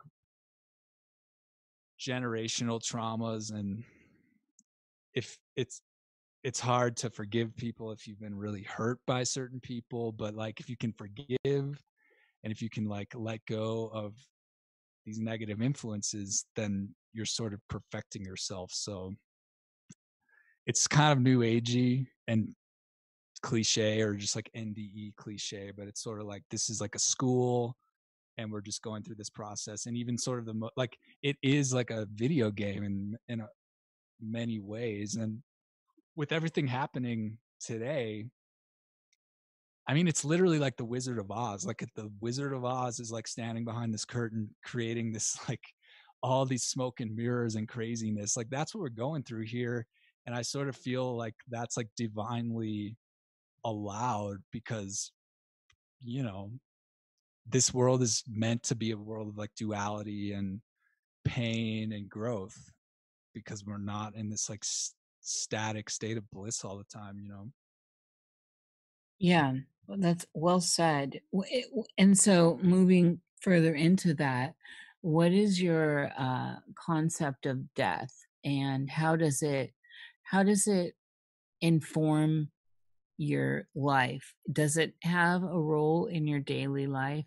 And then, so just to piggyback onto that, do you have experiences within your dream time of people you know that have died, or even just anonymous others that are, not to be of the waking 3D apparent reality?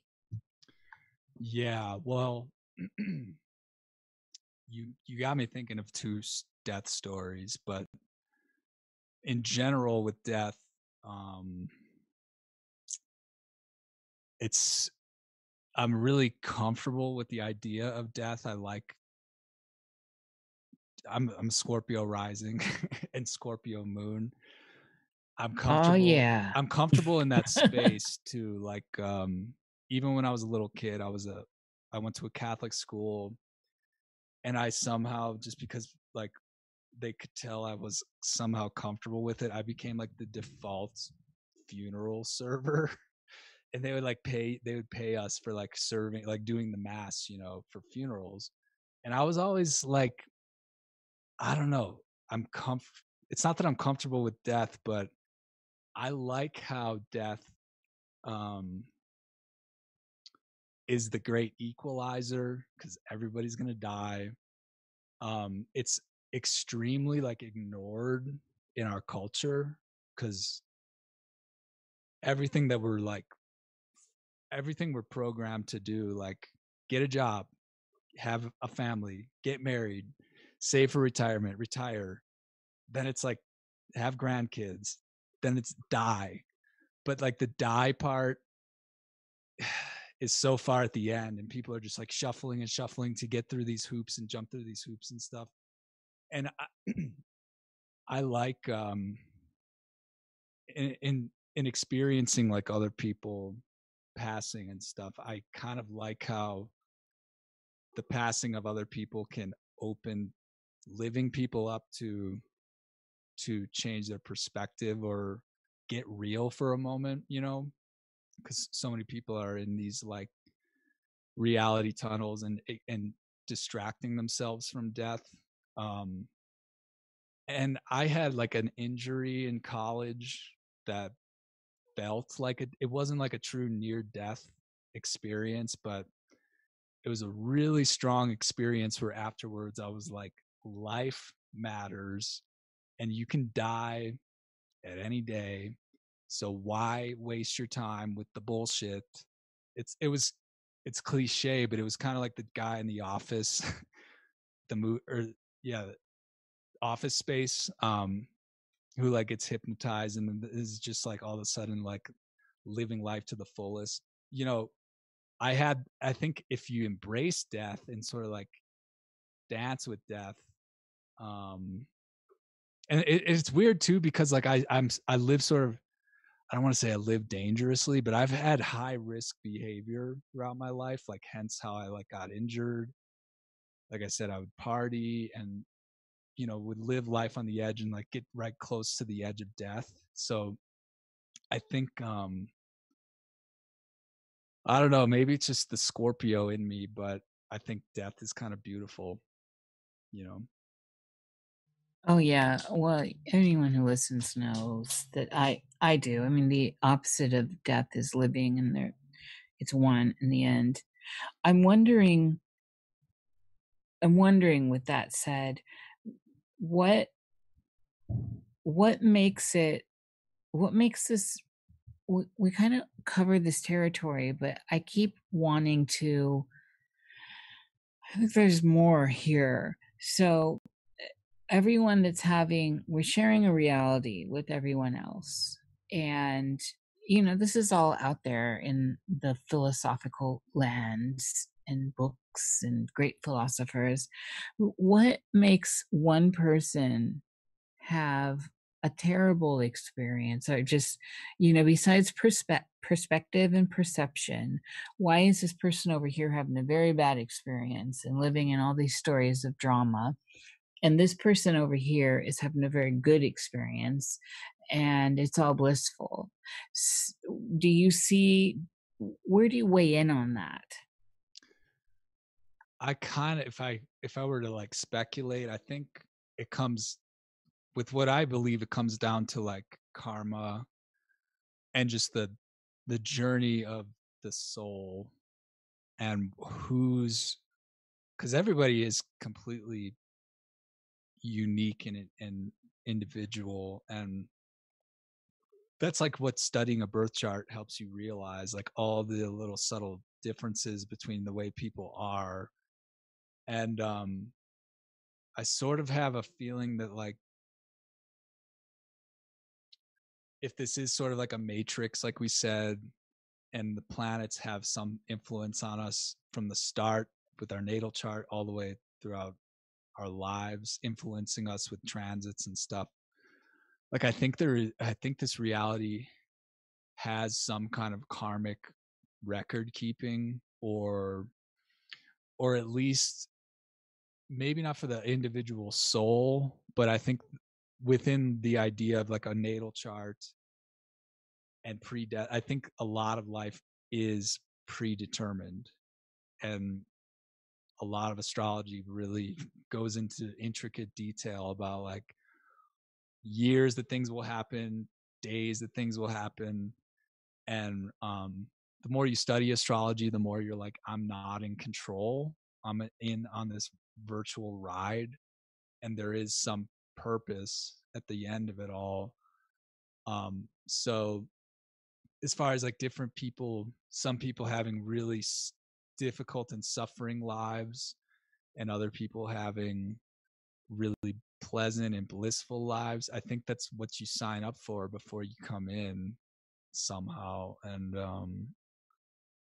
or like I said, I think I believe in like destiny, and I think free will is a thing, but it's not as strong as some people think. And from like near death experience reports and stuff like that, it seems like we consent to this craziness because it is all a big virtual game or movie or something. And I think, I don't know how I feel about this, but like people that really suffer horrible, horrific things in their lives might be really advanced souls that sort of like do it for the plot of somebody else, to teach someone else a lesson or something.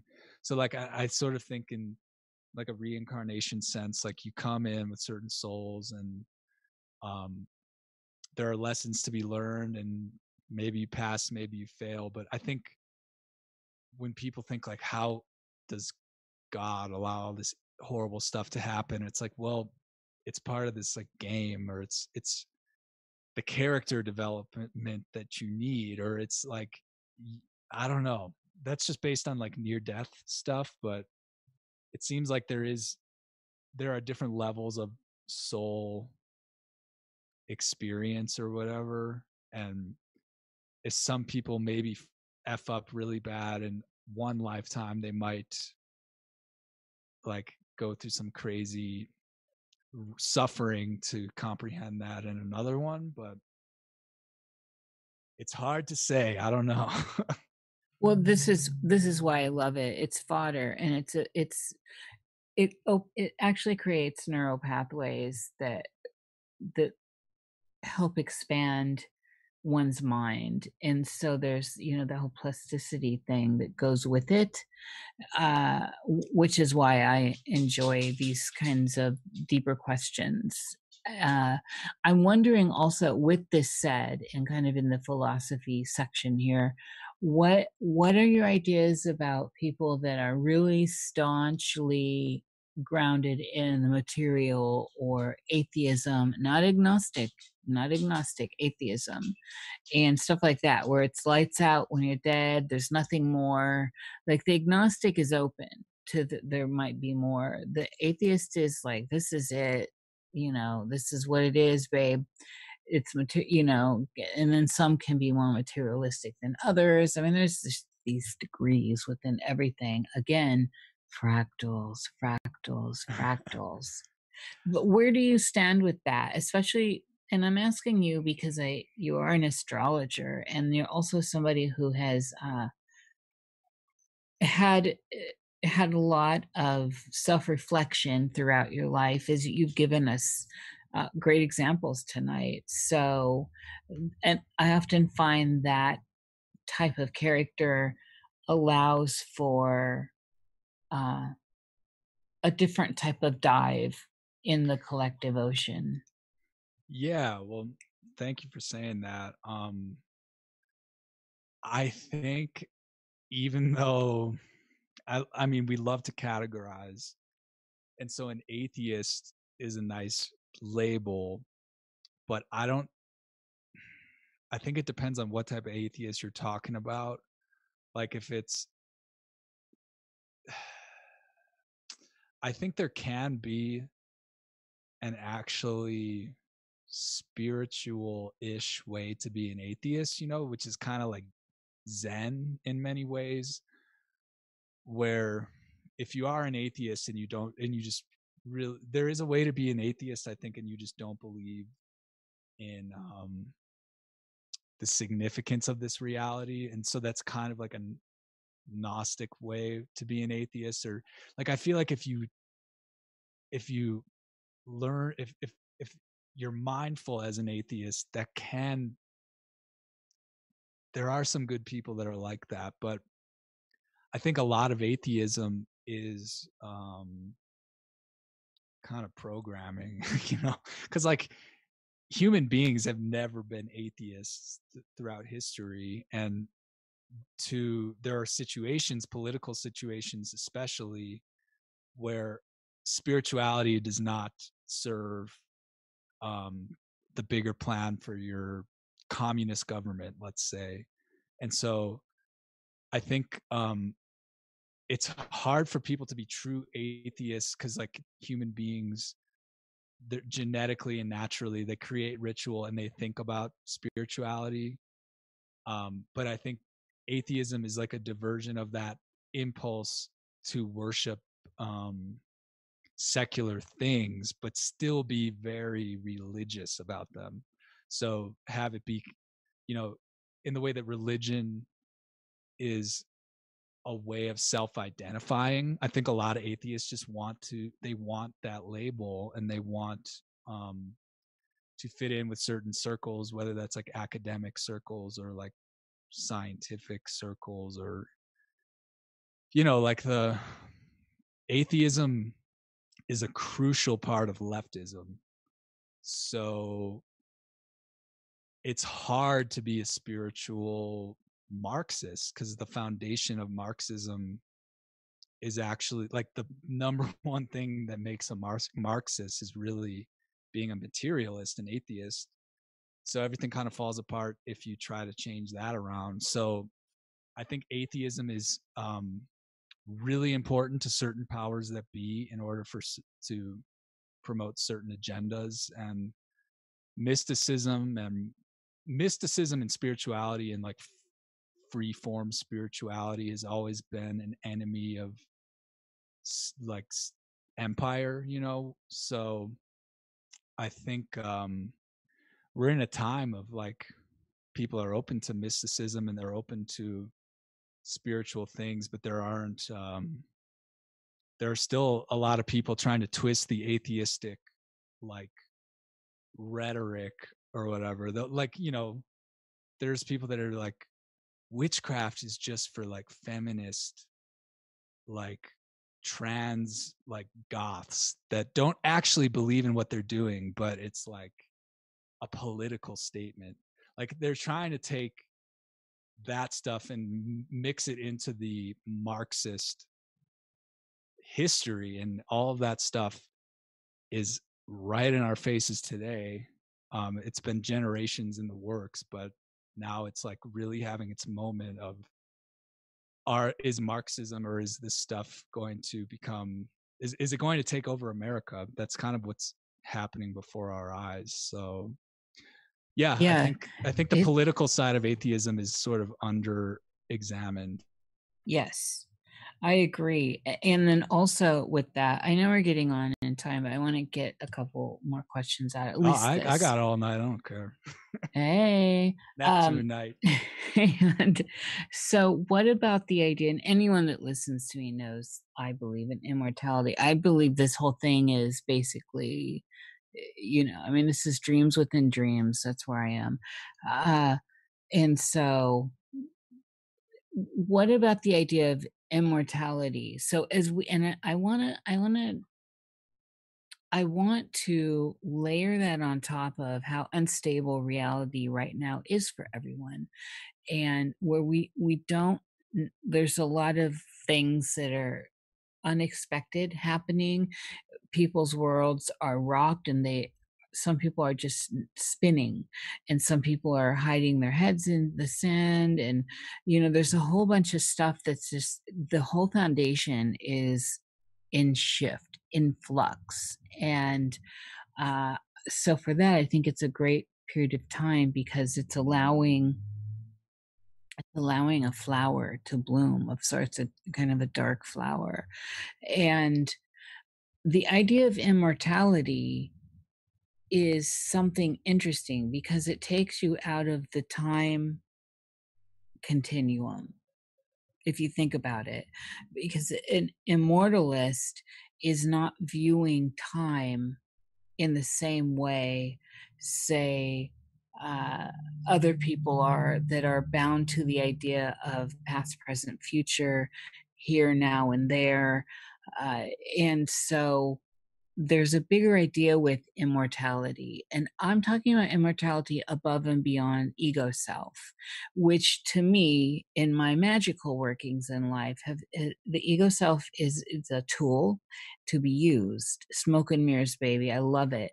And, but it's not to, you should not be the tool of the ego. This is where I stand. It's my own personal thing, having gone through a gamut of different ideas to get here through experience and experimental ways of being within this pool that is me. So the idea of immortality as something where you have memory, right? Cohesion, uh, ability, much like a lucid dream or an OBE, ability to be the architect of your experience, but from a higher space. So not from a, I'm going to go into this dream, not from these layers that actually age us. And when I say that, what I mean is, my pursuit is, and I have no problem with these pursuits, but my pursuit are, these kind of lower level things like money, sex, material stuff. Those things are fantastic. Get them if you can, right? Rock it, live it, enjoy it. But there's more.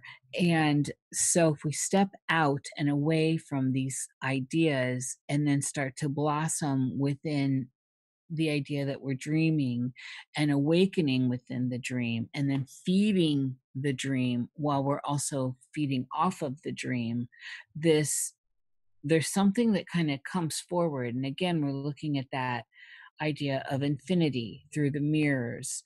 Where does it stop? Where does it end? It's all the same. It's all the same image in there. It's all you, a million yous, on and on and on. And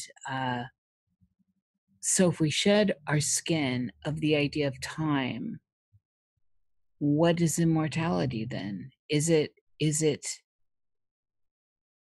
What is it? Is it life? Is it a dream? Is it something that's intangible? How do you view immortality, Dan? Well, I think when I was talking about the idea of a soul or souls that um reincarnate or have different karmas or have different experiences or perspectives or journeys or whatever, I sort of think the immortality thing, I do believe that there is an immortal soul. But again, to bring it back to sort of the Kabbalah or the tree of life, at the top is just Ein Sof. It's like at the top of the tree of life, it's just God and everything emanates out of God. And I think we're kind of like a piece of that trickles down through this tree. And the lower you get, the more you get close to ego and you get close to karma and the matrix and everything. And the higher you go, you're like, oh, I'm this reincarnating soul with these X amount of experiences. Then if you go even higher, you're just like, I am just this oneness energy. And then when you're just at the top, you're like, everything is one thing. It's God. So when I think of like the hierarchy of like these 3D realities, the dream world, the astral world, and then everything up or anything down, really, I just think we're just little pieces, and depending on where we are and where we're trapped, we have more or less freedom, or like more or less oneness. So I think the oneness is immortal, and but this is like all speculation, I don't really, that's kind of just how I conceive it. If a soul is just a piece of God, then where it's at in the karmic cycle, or like the heavenly cycle, or like who knows how complex it could get. I do think there's this like up and down, like at the top we're all one, and down here we're just like super individualized and disconnected from that oneness. Is it possible that we are our own gods? Well, I think like the soul, like that's what I was saying. If it's a piece of God, or it's like people say your higher self or your holy guardian angel, like that's you. That's like the top ghost in the machine. But I think down here, like I think you can if you think of, if you're saying, are we our own gods, like should we worship ourselves or try to connect with that side of ourselves? I don't think of it as like a worshiping thing. I think of it as like if you're in an inspired moment, let's say, and you're in a flow state, and all of a sudden you're blissed out, and you're like, maybe you might be crying, you might just be having this mystical experience. I think that's when the denseness of down here fades away, and for a moment you are connected with what you really are. And if you live your life trying to connect with that feeling or connect with the intuition that thing guides you with, then you're kind of living your true will. So I have one more question before I ask Jerry if we had questions. Is it possible? How do you view the spheres, the planetary spheres, including Earth, whether or not, I'm not getting into flat or round, whatever. And when I say sphere, I'm talking about the, as we know. So I'm more talking about the etheric aspect of them. The planets, are they sentient? Do they hold agency? What are they? And how do you see, because you're an astrologer and obviously you put some weight onto their movements and the apparent movement along the ecliptic and how it affects everything that's going on in our lives. How do you see them via this lens? Well, I think sphere is a good word. Excuse me. Like I think they contain all this archetypal energy in one sphere. So, and that's what makes it Kabbalah and astrology kind of line up together. I think that they are, and any archetype has a shadow or a light side. And when you study astrology, the signs are sort of spheres or containers themselves. They're like territories that these planets move through. And I personally think that the planets themselves have something to do with karma. I feel like if this life is fated in some way where you're born into this matrix with a natal chart that is your roadmap. And then planets are hitting those energies geometrically and mathematically throughout time, and everything is turning like a clock in time. I think it's just like an aspect of this matrix that we're in. And like the planets, I don't know if this is hypothetical, but it seems like if you had some past life thing where you did something really Saturnian or Martian that was bad, the image I'm getting is like that energy sort of shooting up and hitting the planet and being stored there until you come back, and then it comes back and hits you. It's like, yep, that's karma. So I think it has to do with karma and fate, and just the fact that this reality does have clockwork to it, and the overlapping karma of everything in this matrix relates to the movement of those planets. So like I think it's just like part of the program that we're in, and it's pretty like poetic and stuff, and it's like higher. We're talking about archetypal energies that are more subtle than the dense 3D world itself, but the clock is like directing where and when that energy affects the world below, I guess. Excellent. That's a beautiful way to put it. Jerry, do we have questions? I think I saw one from Jag in there. I had a couple. Someone asked earlier when the show first started, you brought up there was some alignments happening. It might have been the December ones, and I forgot who it was who asked. I apologize, but wanted to know if did anything crazy happen the last time in that alignment in the past? Well, the thing happening in December, it's basically like a changing of the guard, related to the two planets, Saturn and Jupiter. Saturn is the planet of restriction. It's like father time, it's karma, it's limitation, it's the black cube, which is going around on social media right now.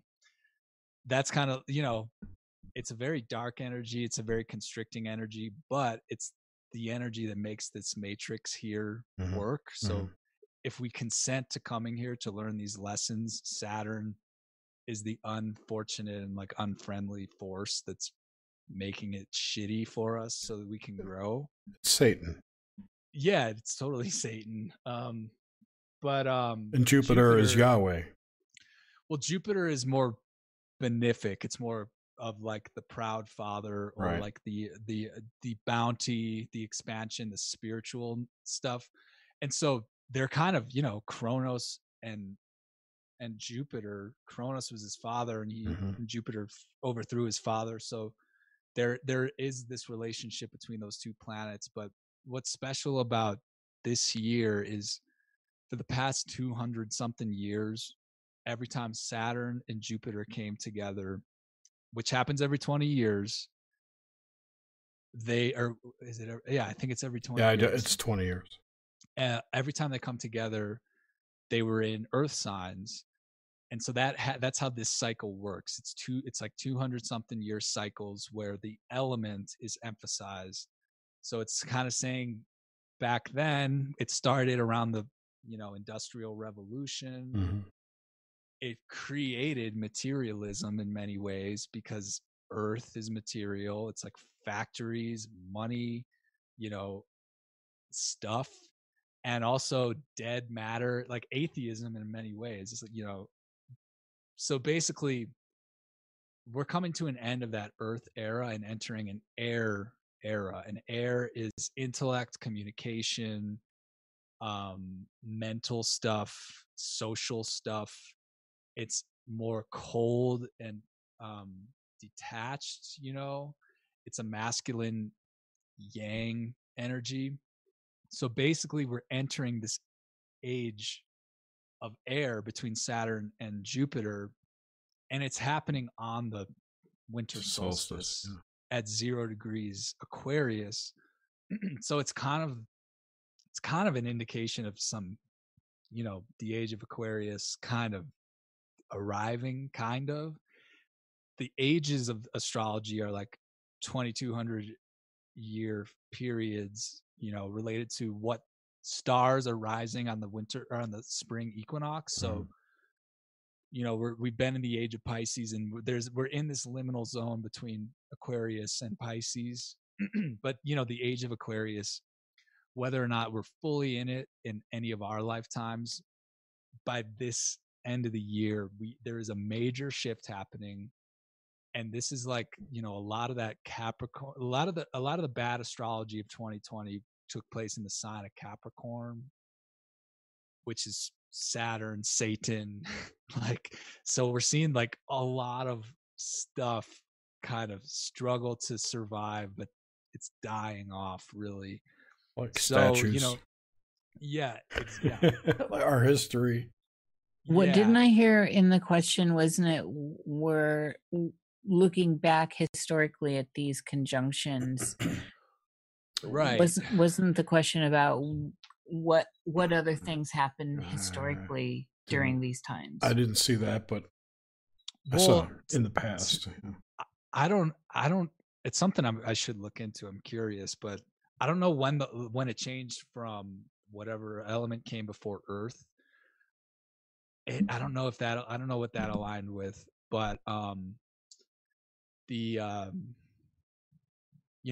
Saturn Jupiter alignments that happen every 20 years do have this, like, they're mini eras. So every time they come together, it starts off a mini 20-year era. But the one that's happening this year is it's not only that 20-year era, but it's like a 200-year era. So, right. We see like there's like a tone of revolution. When I was looking back through the cycles, you could see a lot of revolutionary stuff happening during these particular alignments historically, moving back. Yeah, and today, after the pandemic kicked off, Saturn did its damage in Capricorn, and then around February or March moved into Aquarius. So we have been getting a preview of what Saturn in Aquarius is, and Saturn's a malefic planet, and in the air sign of Aquarius, which is like social and tech and communicative, we're seeing that clamp down the tyranny of Saturn in this space of Aquarius, which is like technology and communications. So that's happening now, and we're talking about contact tracing, chips, like 5G, all that we're getting a little preview of. But Saturn is actually reversing back into Capricorn at the July 1st is when that happens. So that's why July forward is going to be more of the bad stuff that kicked off in January. We're going to kind of revisit that energy. Mars is going to be activating it from Aries, because that's a 90-degree angle from Capricorn. And like I said, it's going to hit it once, stop, reverse, hit it twice, stop, go forward, hit it 3 times. So well, don't you think we're going to see the negative side of tech, though? Tech is at play. And so we're going to see, I personally think we're going to see more of the rollout of military robots, policing and stuff like that. Yeah. I would guess that that's going to happen after this event that we're talking about, the air sign change of Saturn and Jupiter. Jupiter might help out the craziness by being in the same sign as Saturn during this time. By giving us real sex dolls. Perhaps, yeah. So we have the Terminators, and then we have the pleasure units. Yeah, that really is Aquarian. But like the thing about Saturn and Aquarius, it's going to square off with Uranus. Uranus is farther out. It's a modern planet, but I follow the energies of the modern planets, and they affect the collective way more. And I want to be a skeptic of them, because I like the traditional setup of Hellenistic astrology, where it's the 7 planets with this rulish, but either way, Uranus is going to be squaring Saturn. And where Saturn is the tech tyrant in Aquarius air, Uranus is the earthy rebel hopefully trying to fight against this Saturnian force. So I would not be surprised, like when we talk about revolutionary things, Uranus is revolutionary, Saturn is a control system. If it's in the sign of Aquarius, where there's a tech thing going on and a collective humanitarian thing going on, the shadow of that is going to be control, and surveillance and stuff. But Uranus and Taurus is kind of like the off the grid, hippie, earthy, actually green, not globalist green, eco force that is going to say F that. And, Mama shaking everything, the Mama Earth saying, Yeah. I don't need this. Mm-hmm. Funny synchro. There was like a crash upstairs. I don't know what the hell fell over. It's not wise to mess with Mother Nature. No. Jerry, did we have other questions? I had one other question from Jag. I think it was Jag. If he wanted to know if you'd ever seen a blue guy with 4 or more arms in your dreams or visions. I don't think so. When you said blue guy, I feel like I've seen blue guys but that's more of that like comic book, cartoon, 90s thing. Yeah. So maybe like Captain Planet is blue. Mm-hmm. So I'm thinking more stuff like that than like a Shiva. Like the Indian, the blue. All the Krees are blue. Gods and stuff, yeah. All the Krees. Well, the Hopi have the blue too. No, it's Marvel around. Kree planet people, not Indians. I'm talking about the Eastern Indians, and then the Hopi Indians both have blue as well. Mm-hmm. Cool. That's all the questions I got. Excellent. So, great. So, Dan, did you want to plug some stuff before we let you go? Sure. Yeah. My podcast is called the Cosmic Keys Podcast. You can find it on YouTube, anywhere podcasts are available, like iTunes, Spotify. I do astrology readings. They're affordable. 30 minutes is $29. 60 minutes is $59. And to book those, you can go to our website, cosmickeyspodcast.com. And I do that through Zoom. And my personal page on Instagram, where I sometimes post personal stuff, is @ShookDaddy. And that's about it. Great. All those links and more are in the show description and the show notes for the podcast. Awesome. So, thank you, Dan. This has been a thanks. great pleasure. Always, I love chatting with you, and this was a lovely evening. And during Gatorade time, Mercury retrograde. Yeah, it was. Well, this is actually the perfect week to be on a show like this, because if you can't be productive in anything, you can at least be productive in talking about these things. So yes, but Jerry and Nish, thanks a lot for having me, because I really enjoy your show and I do listen. I hope you know that. Yes. So it was an honor to be on it. It's an honor to have you. Thank you so much. Thank you so much. Thank you, Jerry, and Thanks, everyone Nish. out there. Yes. Thanks, everyone, for listening. Be sure to tune in next week. We have another Noxamente coming up, 2 in a row. That's rare. With Michael Deacon, who I don't know, but Nish does. Yeah, the Michael Deacon program is one of my favorite shows. Fantastic.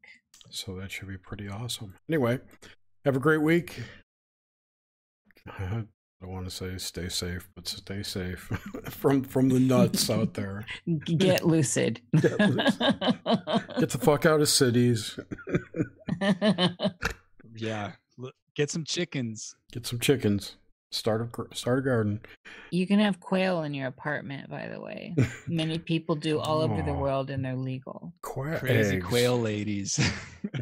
Right, but you have eggs all the time, and it's like the lady from Home Alone with the pigeons. So, yeah, but they're smaller. No, that's really cool. I would love. I'm eating a lot of eggs because I'm freaking poor. Yeah, So me too. be creative with your egg cooking. Eggs are your friend. You got to try. What the hell was it? I saw a really cool recipe. I'll send it to you. It's like you whip the egg whites before you cook the egg. Ooh. Oh, Jerry, send that on to all of us. I forget what it's called now. It's like an egg volcano or something like that. Anyway. Ooh. Well, if I find it, I'll put it in the show notes so everyone can look at it. Please join our Excellent. Discord if you haven't, and check out our Patreon, Patreon/Vocus Nocte. We love your donations. And that's all I got. Have a great week. We'll talk to you next week. Bye-bye.